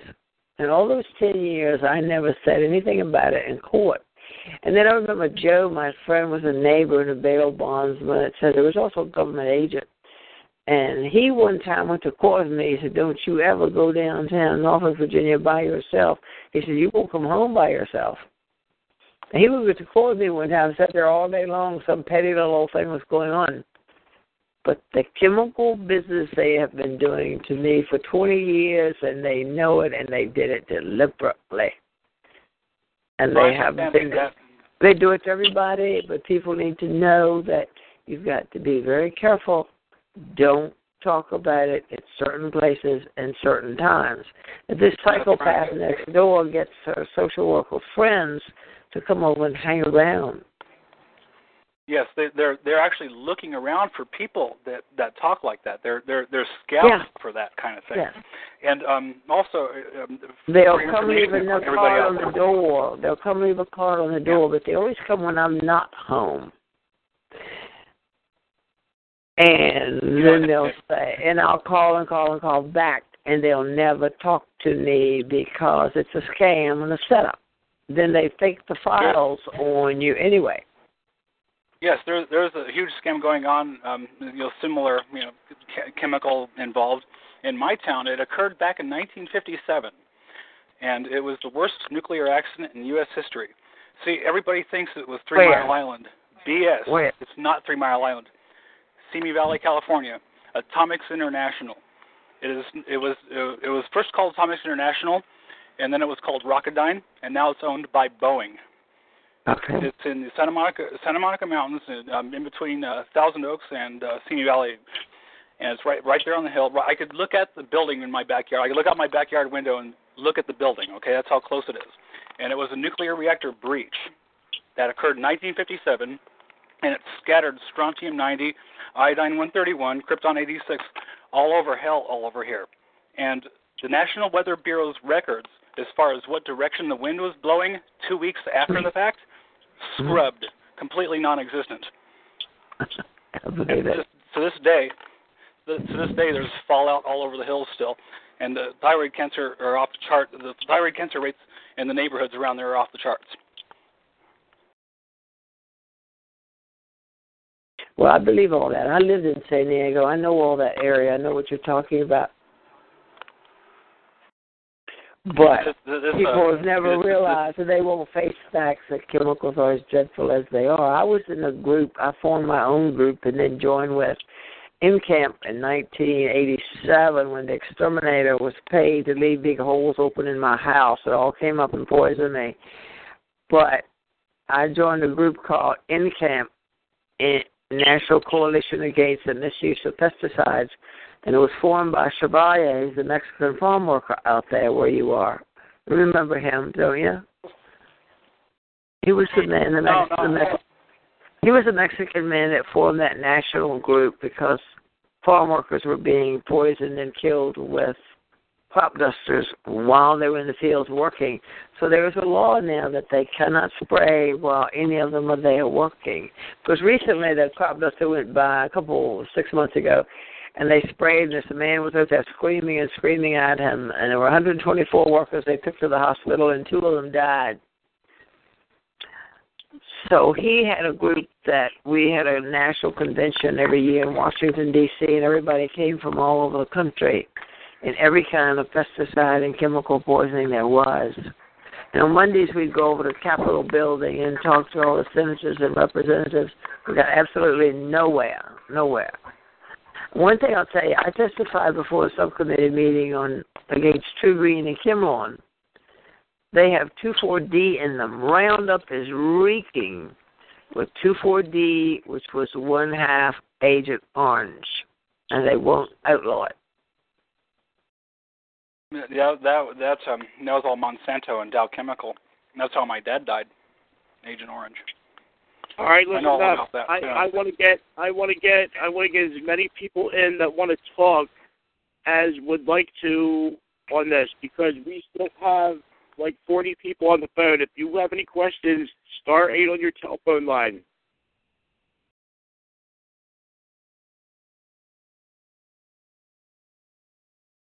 Texas. Thank you, John. Yes, Elaine in Texas again. Earlier, you guys were talking about the little crystal. Strangely enough, I can see glitter nearly everywhere, or I see these little tiny days. They're so tiny. They're maybe like a grain of sand. You ever seen sand? It gives off a little shine. Yeah, they're really tiny. They're really tiny. You have to use a microscope to see them. They put the microscope to at least 50 to 100 times before you can really make them out, and they look like little green and little brown and little golden hexagons. Well, this is not. No, that may not be the same thing, because I can see this with my, my own vision. Just if I turn it a certain angle, I may see it. It's real tiny, like maybe a grain of sand or something. And it's silver. They always are silver. Does it look like glitter, like sparkles? Mhm. Yep. It could be those crystals, because they're little tiny crystals, and they have facets on them. I picked one up Well, try to pick several up with just clear tape. They're so tiny. I mean, I couldn't really, see them much once I picked them up, because when I pick it up on a tape, it's also picking up whatever the little object is on. Say, for example, if I have it on my sheet, my bed sheet, and I use tape. Yeah, you can't touch them. Fibers. If you touch them, they automatically unfold if you touch them, Wow, because sometimes they're in my car. I've seen them at my Bible congregation. It's mainly snow that's glitter, though, like silver, red, like what you're saying. But it would be like could be metal stars. dust, too. It would be like little stars, regular glitter. Yes, exactly. It could be metal dust, too, because, besides the nanofibers, what's also being sprayed out is nanoparticulate aluminum and nanoparticulate barium, nanoparticulate beryllium, and metal salts of such. And the end goal of that is to alter the dielectric constant of the Earth's atmosphere to make it more conductive in certain RF bands. I really wonder. Right now, with regards to that statement that he just made right there, and combining it with a statement earlier about the conditions of the ionosphere between day and night, what is your opinion on using a shortwave radio to figure out when this is bad and when this is good? I find that I get more stations in the early morning, which is obviously less time for shortwave transmissions. I find a lot of this comes over 10 megahertz band. I can hear all kinds of different types of things going on here. What's your opinion? Go ahead. When you're listening to those bands like the shortwave radio and the CB radio, for instance, during the day especially, when there's, you got the squelch down, you can hear the static and the white noise and all that stuff, you can occasionally hear it sounds like a Doppler whistle, kind of like that, And what that is are meteoroids. Meteoroids coming through the atmosphere, and whenever they come through the atmosphere, they actually create an ion trail, and that ion trail you can actually pick up and broadcast. But that's beside the point. The ionosphere is in a transitional state right in the early morning. It's starting to reappear, but it's not completely manifested. So it's kind of like a half mirror. So you're kind of getting a little bit of skip and not as much noise. But when it's daytime, you get a lot of noise. The signal noise ratio and the noise floor is way up because of all the the ionization.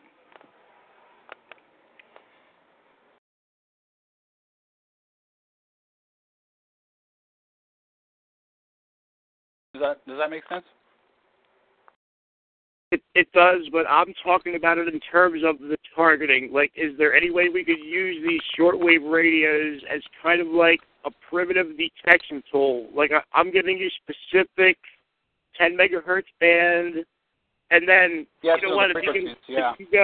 you go to 6.66, the crappy Christian radio programming, and they tend to do stuff on 6.66 too. I'm just throwing that out there. That you'll hear all kinds of those pops and clicks and zings and all that crap.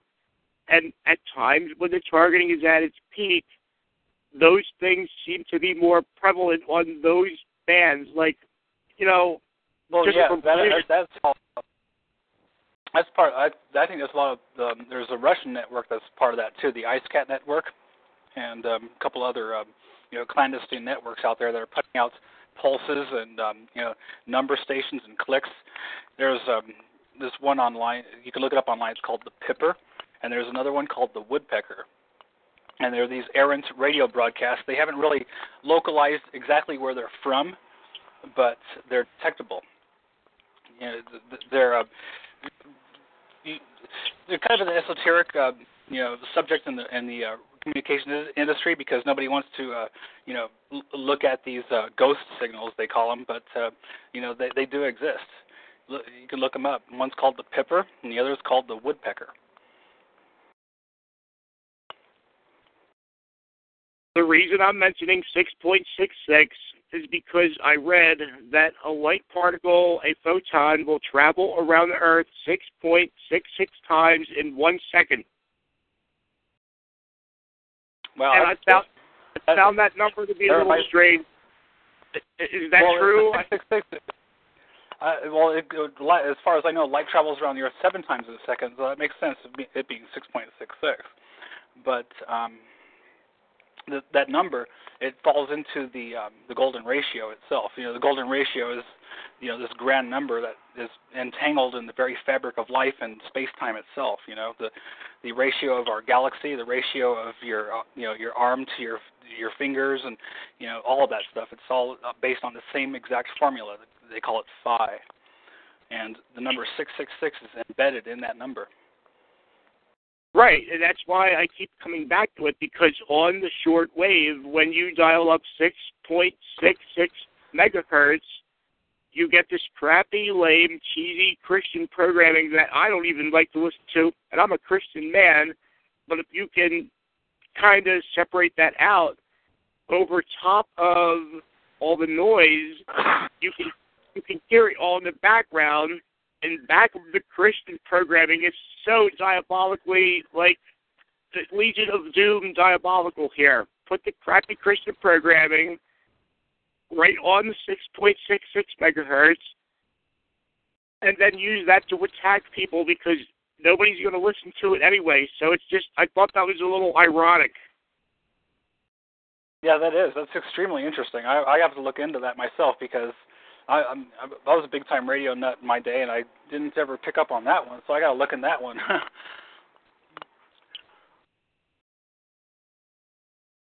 And again, I'm getting a lot of this stuff because they're going to fire that CERN thing back up. They upgraded the power supplies on this collider thing, and I'm an armchair physicist over here. I'm an experimenter.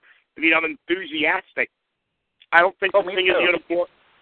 I don't think it's going to bore its way into the Earth. But since this is big news that they upgraded this thing, they're going to collide these particles with 7 trillion volts of power. Yeah, 7 tera electron volts, right. Now, do you want to hear something fascinating? I'm just repeating the blurbs that I've been reading about the CERN thing and how it ties into the similarities with the targeting weapons. Oh, I'm all over that. That goes into a subject having to do with the Montauk chair and Roswell and the Yellow Book and telecom and all kinds of stuff. It would go back to the other guys, the non-human guys. That it's a touchy subject. But yeah, that's CERN is tied directly into Montauk, and it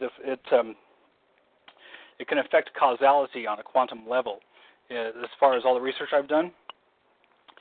And there's this one guy. His name is John Teeter, and he's been on the Art Bell show, back in I believe it was in the 90s. And he's allegedly this time traveler, came from the year 2025 or something like that. And he was saying that the CERN Hadron Collider would discover micro singularities. And from there, it would, the breakthrough and discovering the Higgs field and all that stuff. Now, this is before the CERN was even online for that. And now they've discovered microsingularities and the Higgs field and all that stuff with CERN. And it's really interesting how it substantiates what this guy was saying. And then right. And I'm with you. Because it implies that someone already has a goal in mind with this thing, but yet, since they haven't done it yet, how would they know they would get the goal in mind unless they already knew how to do it? And they're just working toward. You're talking about causality. When you mess around with causality, it gets interesting because, in other words, if it can happen, it already did happen, but it hasn't happened yet, and even if it did happen, we wouldn't know it. It's one of those kind of scenarios. I can guarantee you that if it happened, they wouldn't tell us about it. Well, yeah, that's for damn sure. But besides the micro singularities that they've discovered in the Large Hadron Collider at CERN, they've also discovered to create a similar analog of that phenomena with light in optical fibers. Optical black holes in creating a pocket of standing waves in an optical fiber. Basically, you have a electromagnetic node that's a void inside of a fiber. They've done that too.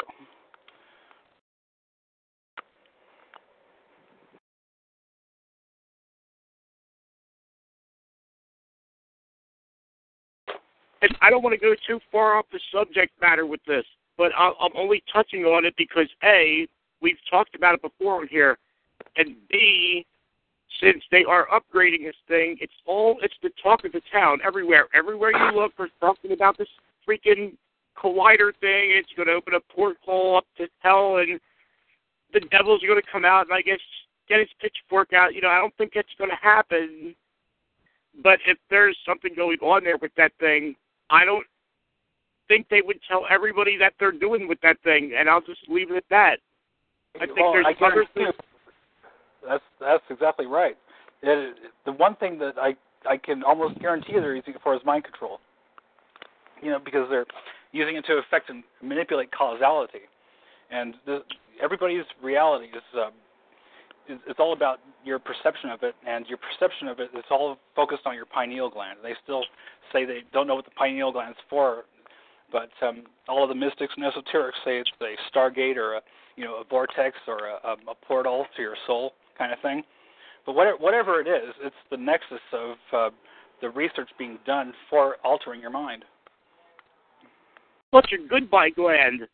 At the moment of your death, the pineal gland releases a super toxic, euphoric substance that they suck directly out of your throat as you're dying. Like that's why they do the human sacrifices and all that crap. Right. There's that's adrenochrome. That's adrenochrome. They're after adrenochrome. Yeah, that's all about. I go into the mind control and the NSA and Michael Aquino and the Temple of Set and all that stuff. That's the whole show in and of itself. They're vampires, man. I'm telling you. Mhm. They are. Wow. Yeah, that's a whole other show in and of itself. But anyhow, it's been great talking with you, John, and everybody. And I'm going to get off the air now because I got get ready for nap time here. Very good. Well, you're welcome back on this call anytime. And like I said, you email me because I'll send you a couple of the documents I have that describe some of these things in great detail, that they have been researching these beams and whatnot for a very long time. And I think that is going to be a lot of our evidence that we're being attacked, because I think they're misusing the power. They're taking power that's there, and they're using it in a way that they're not supposed to be. And then that leads me to the next question: who is authorized? Who is authorizing who to do this? Since we don't know, it could be anybody. So well, it has to do with these creatures that I call transdimensionals, and that subject is a whole other show too. Yeah, I just call them vampires, man. Yeah, well, whatever they are, psychic vampires, loose leeches, or just malevolent, aberrated entities. Whatever they are, I don't like them either. Yeah, they're real. They're real. I know. Very good. Well, we'll see you next time, and I guess I will wrap up the recorded portion of this, and we'll go to an open forum discussion. So, if you want to pass your contact information. How about Tuesday? Oh, no, well, that's another call. I'm just ending the recording so we can talk without the recording going. Okay. Well, it's been really good talking with y'all, and I wanted to get that off my chest. And there's much more I would love to discuss, and we can touch bases with your email address, and I can forward you a show that I did. It's about 4.5 hours long, another phone call. And everybody I want to hear it. It's if you go on YouTube right now and look up AI Satellite Terrorism Exposed. It's like the first or second link on YouTube, and it's like over 4 hours long. That's me. I just let it all out, man. And I have to do a part 2.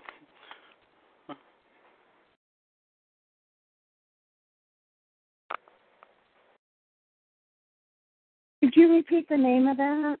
AI? AI Satellite Terrorism Exposed. Oh, thank you. AI as in artificial intelligence. Yes. Yeah, look and up do that. You have any good websites that you would want to share? Oh my gosh, I post so much stuff on Facebook. I can't pinpoint any one, but that one called Bibliopleiades is great. Another one, Data Asylum, that's great. Data Asylum, I put a lot of stuff in Data Asylum myself. And yeah, that's a good one. See here, yeah. And there's all kinds of other forums that I post to as well. A lot of the targeted individual community forums, and on Facebook I post there too. You know, a lot of documents and government research, all legitimate sites. Lynn, what state are you calling from? California. Okay, thank you again. I'm all the way in Virginia, but thank you so much for joining our call tonight. Hey, you're welcome. Anytime. I'm glad to be a part of it. Okay, good night. Yeah, good you night. were awesome. Thank you. Thank you. Have a good night. Yeah, you too, Lynn.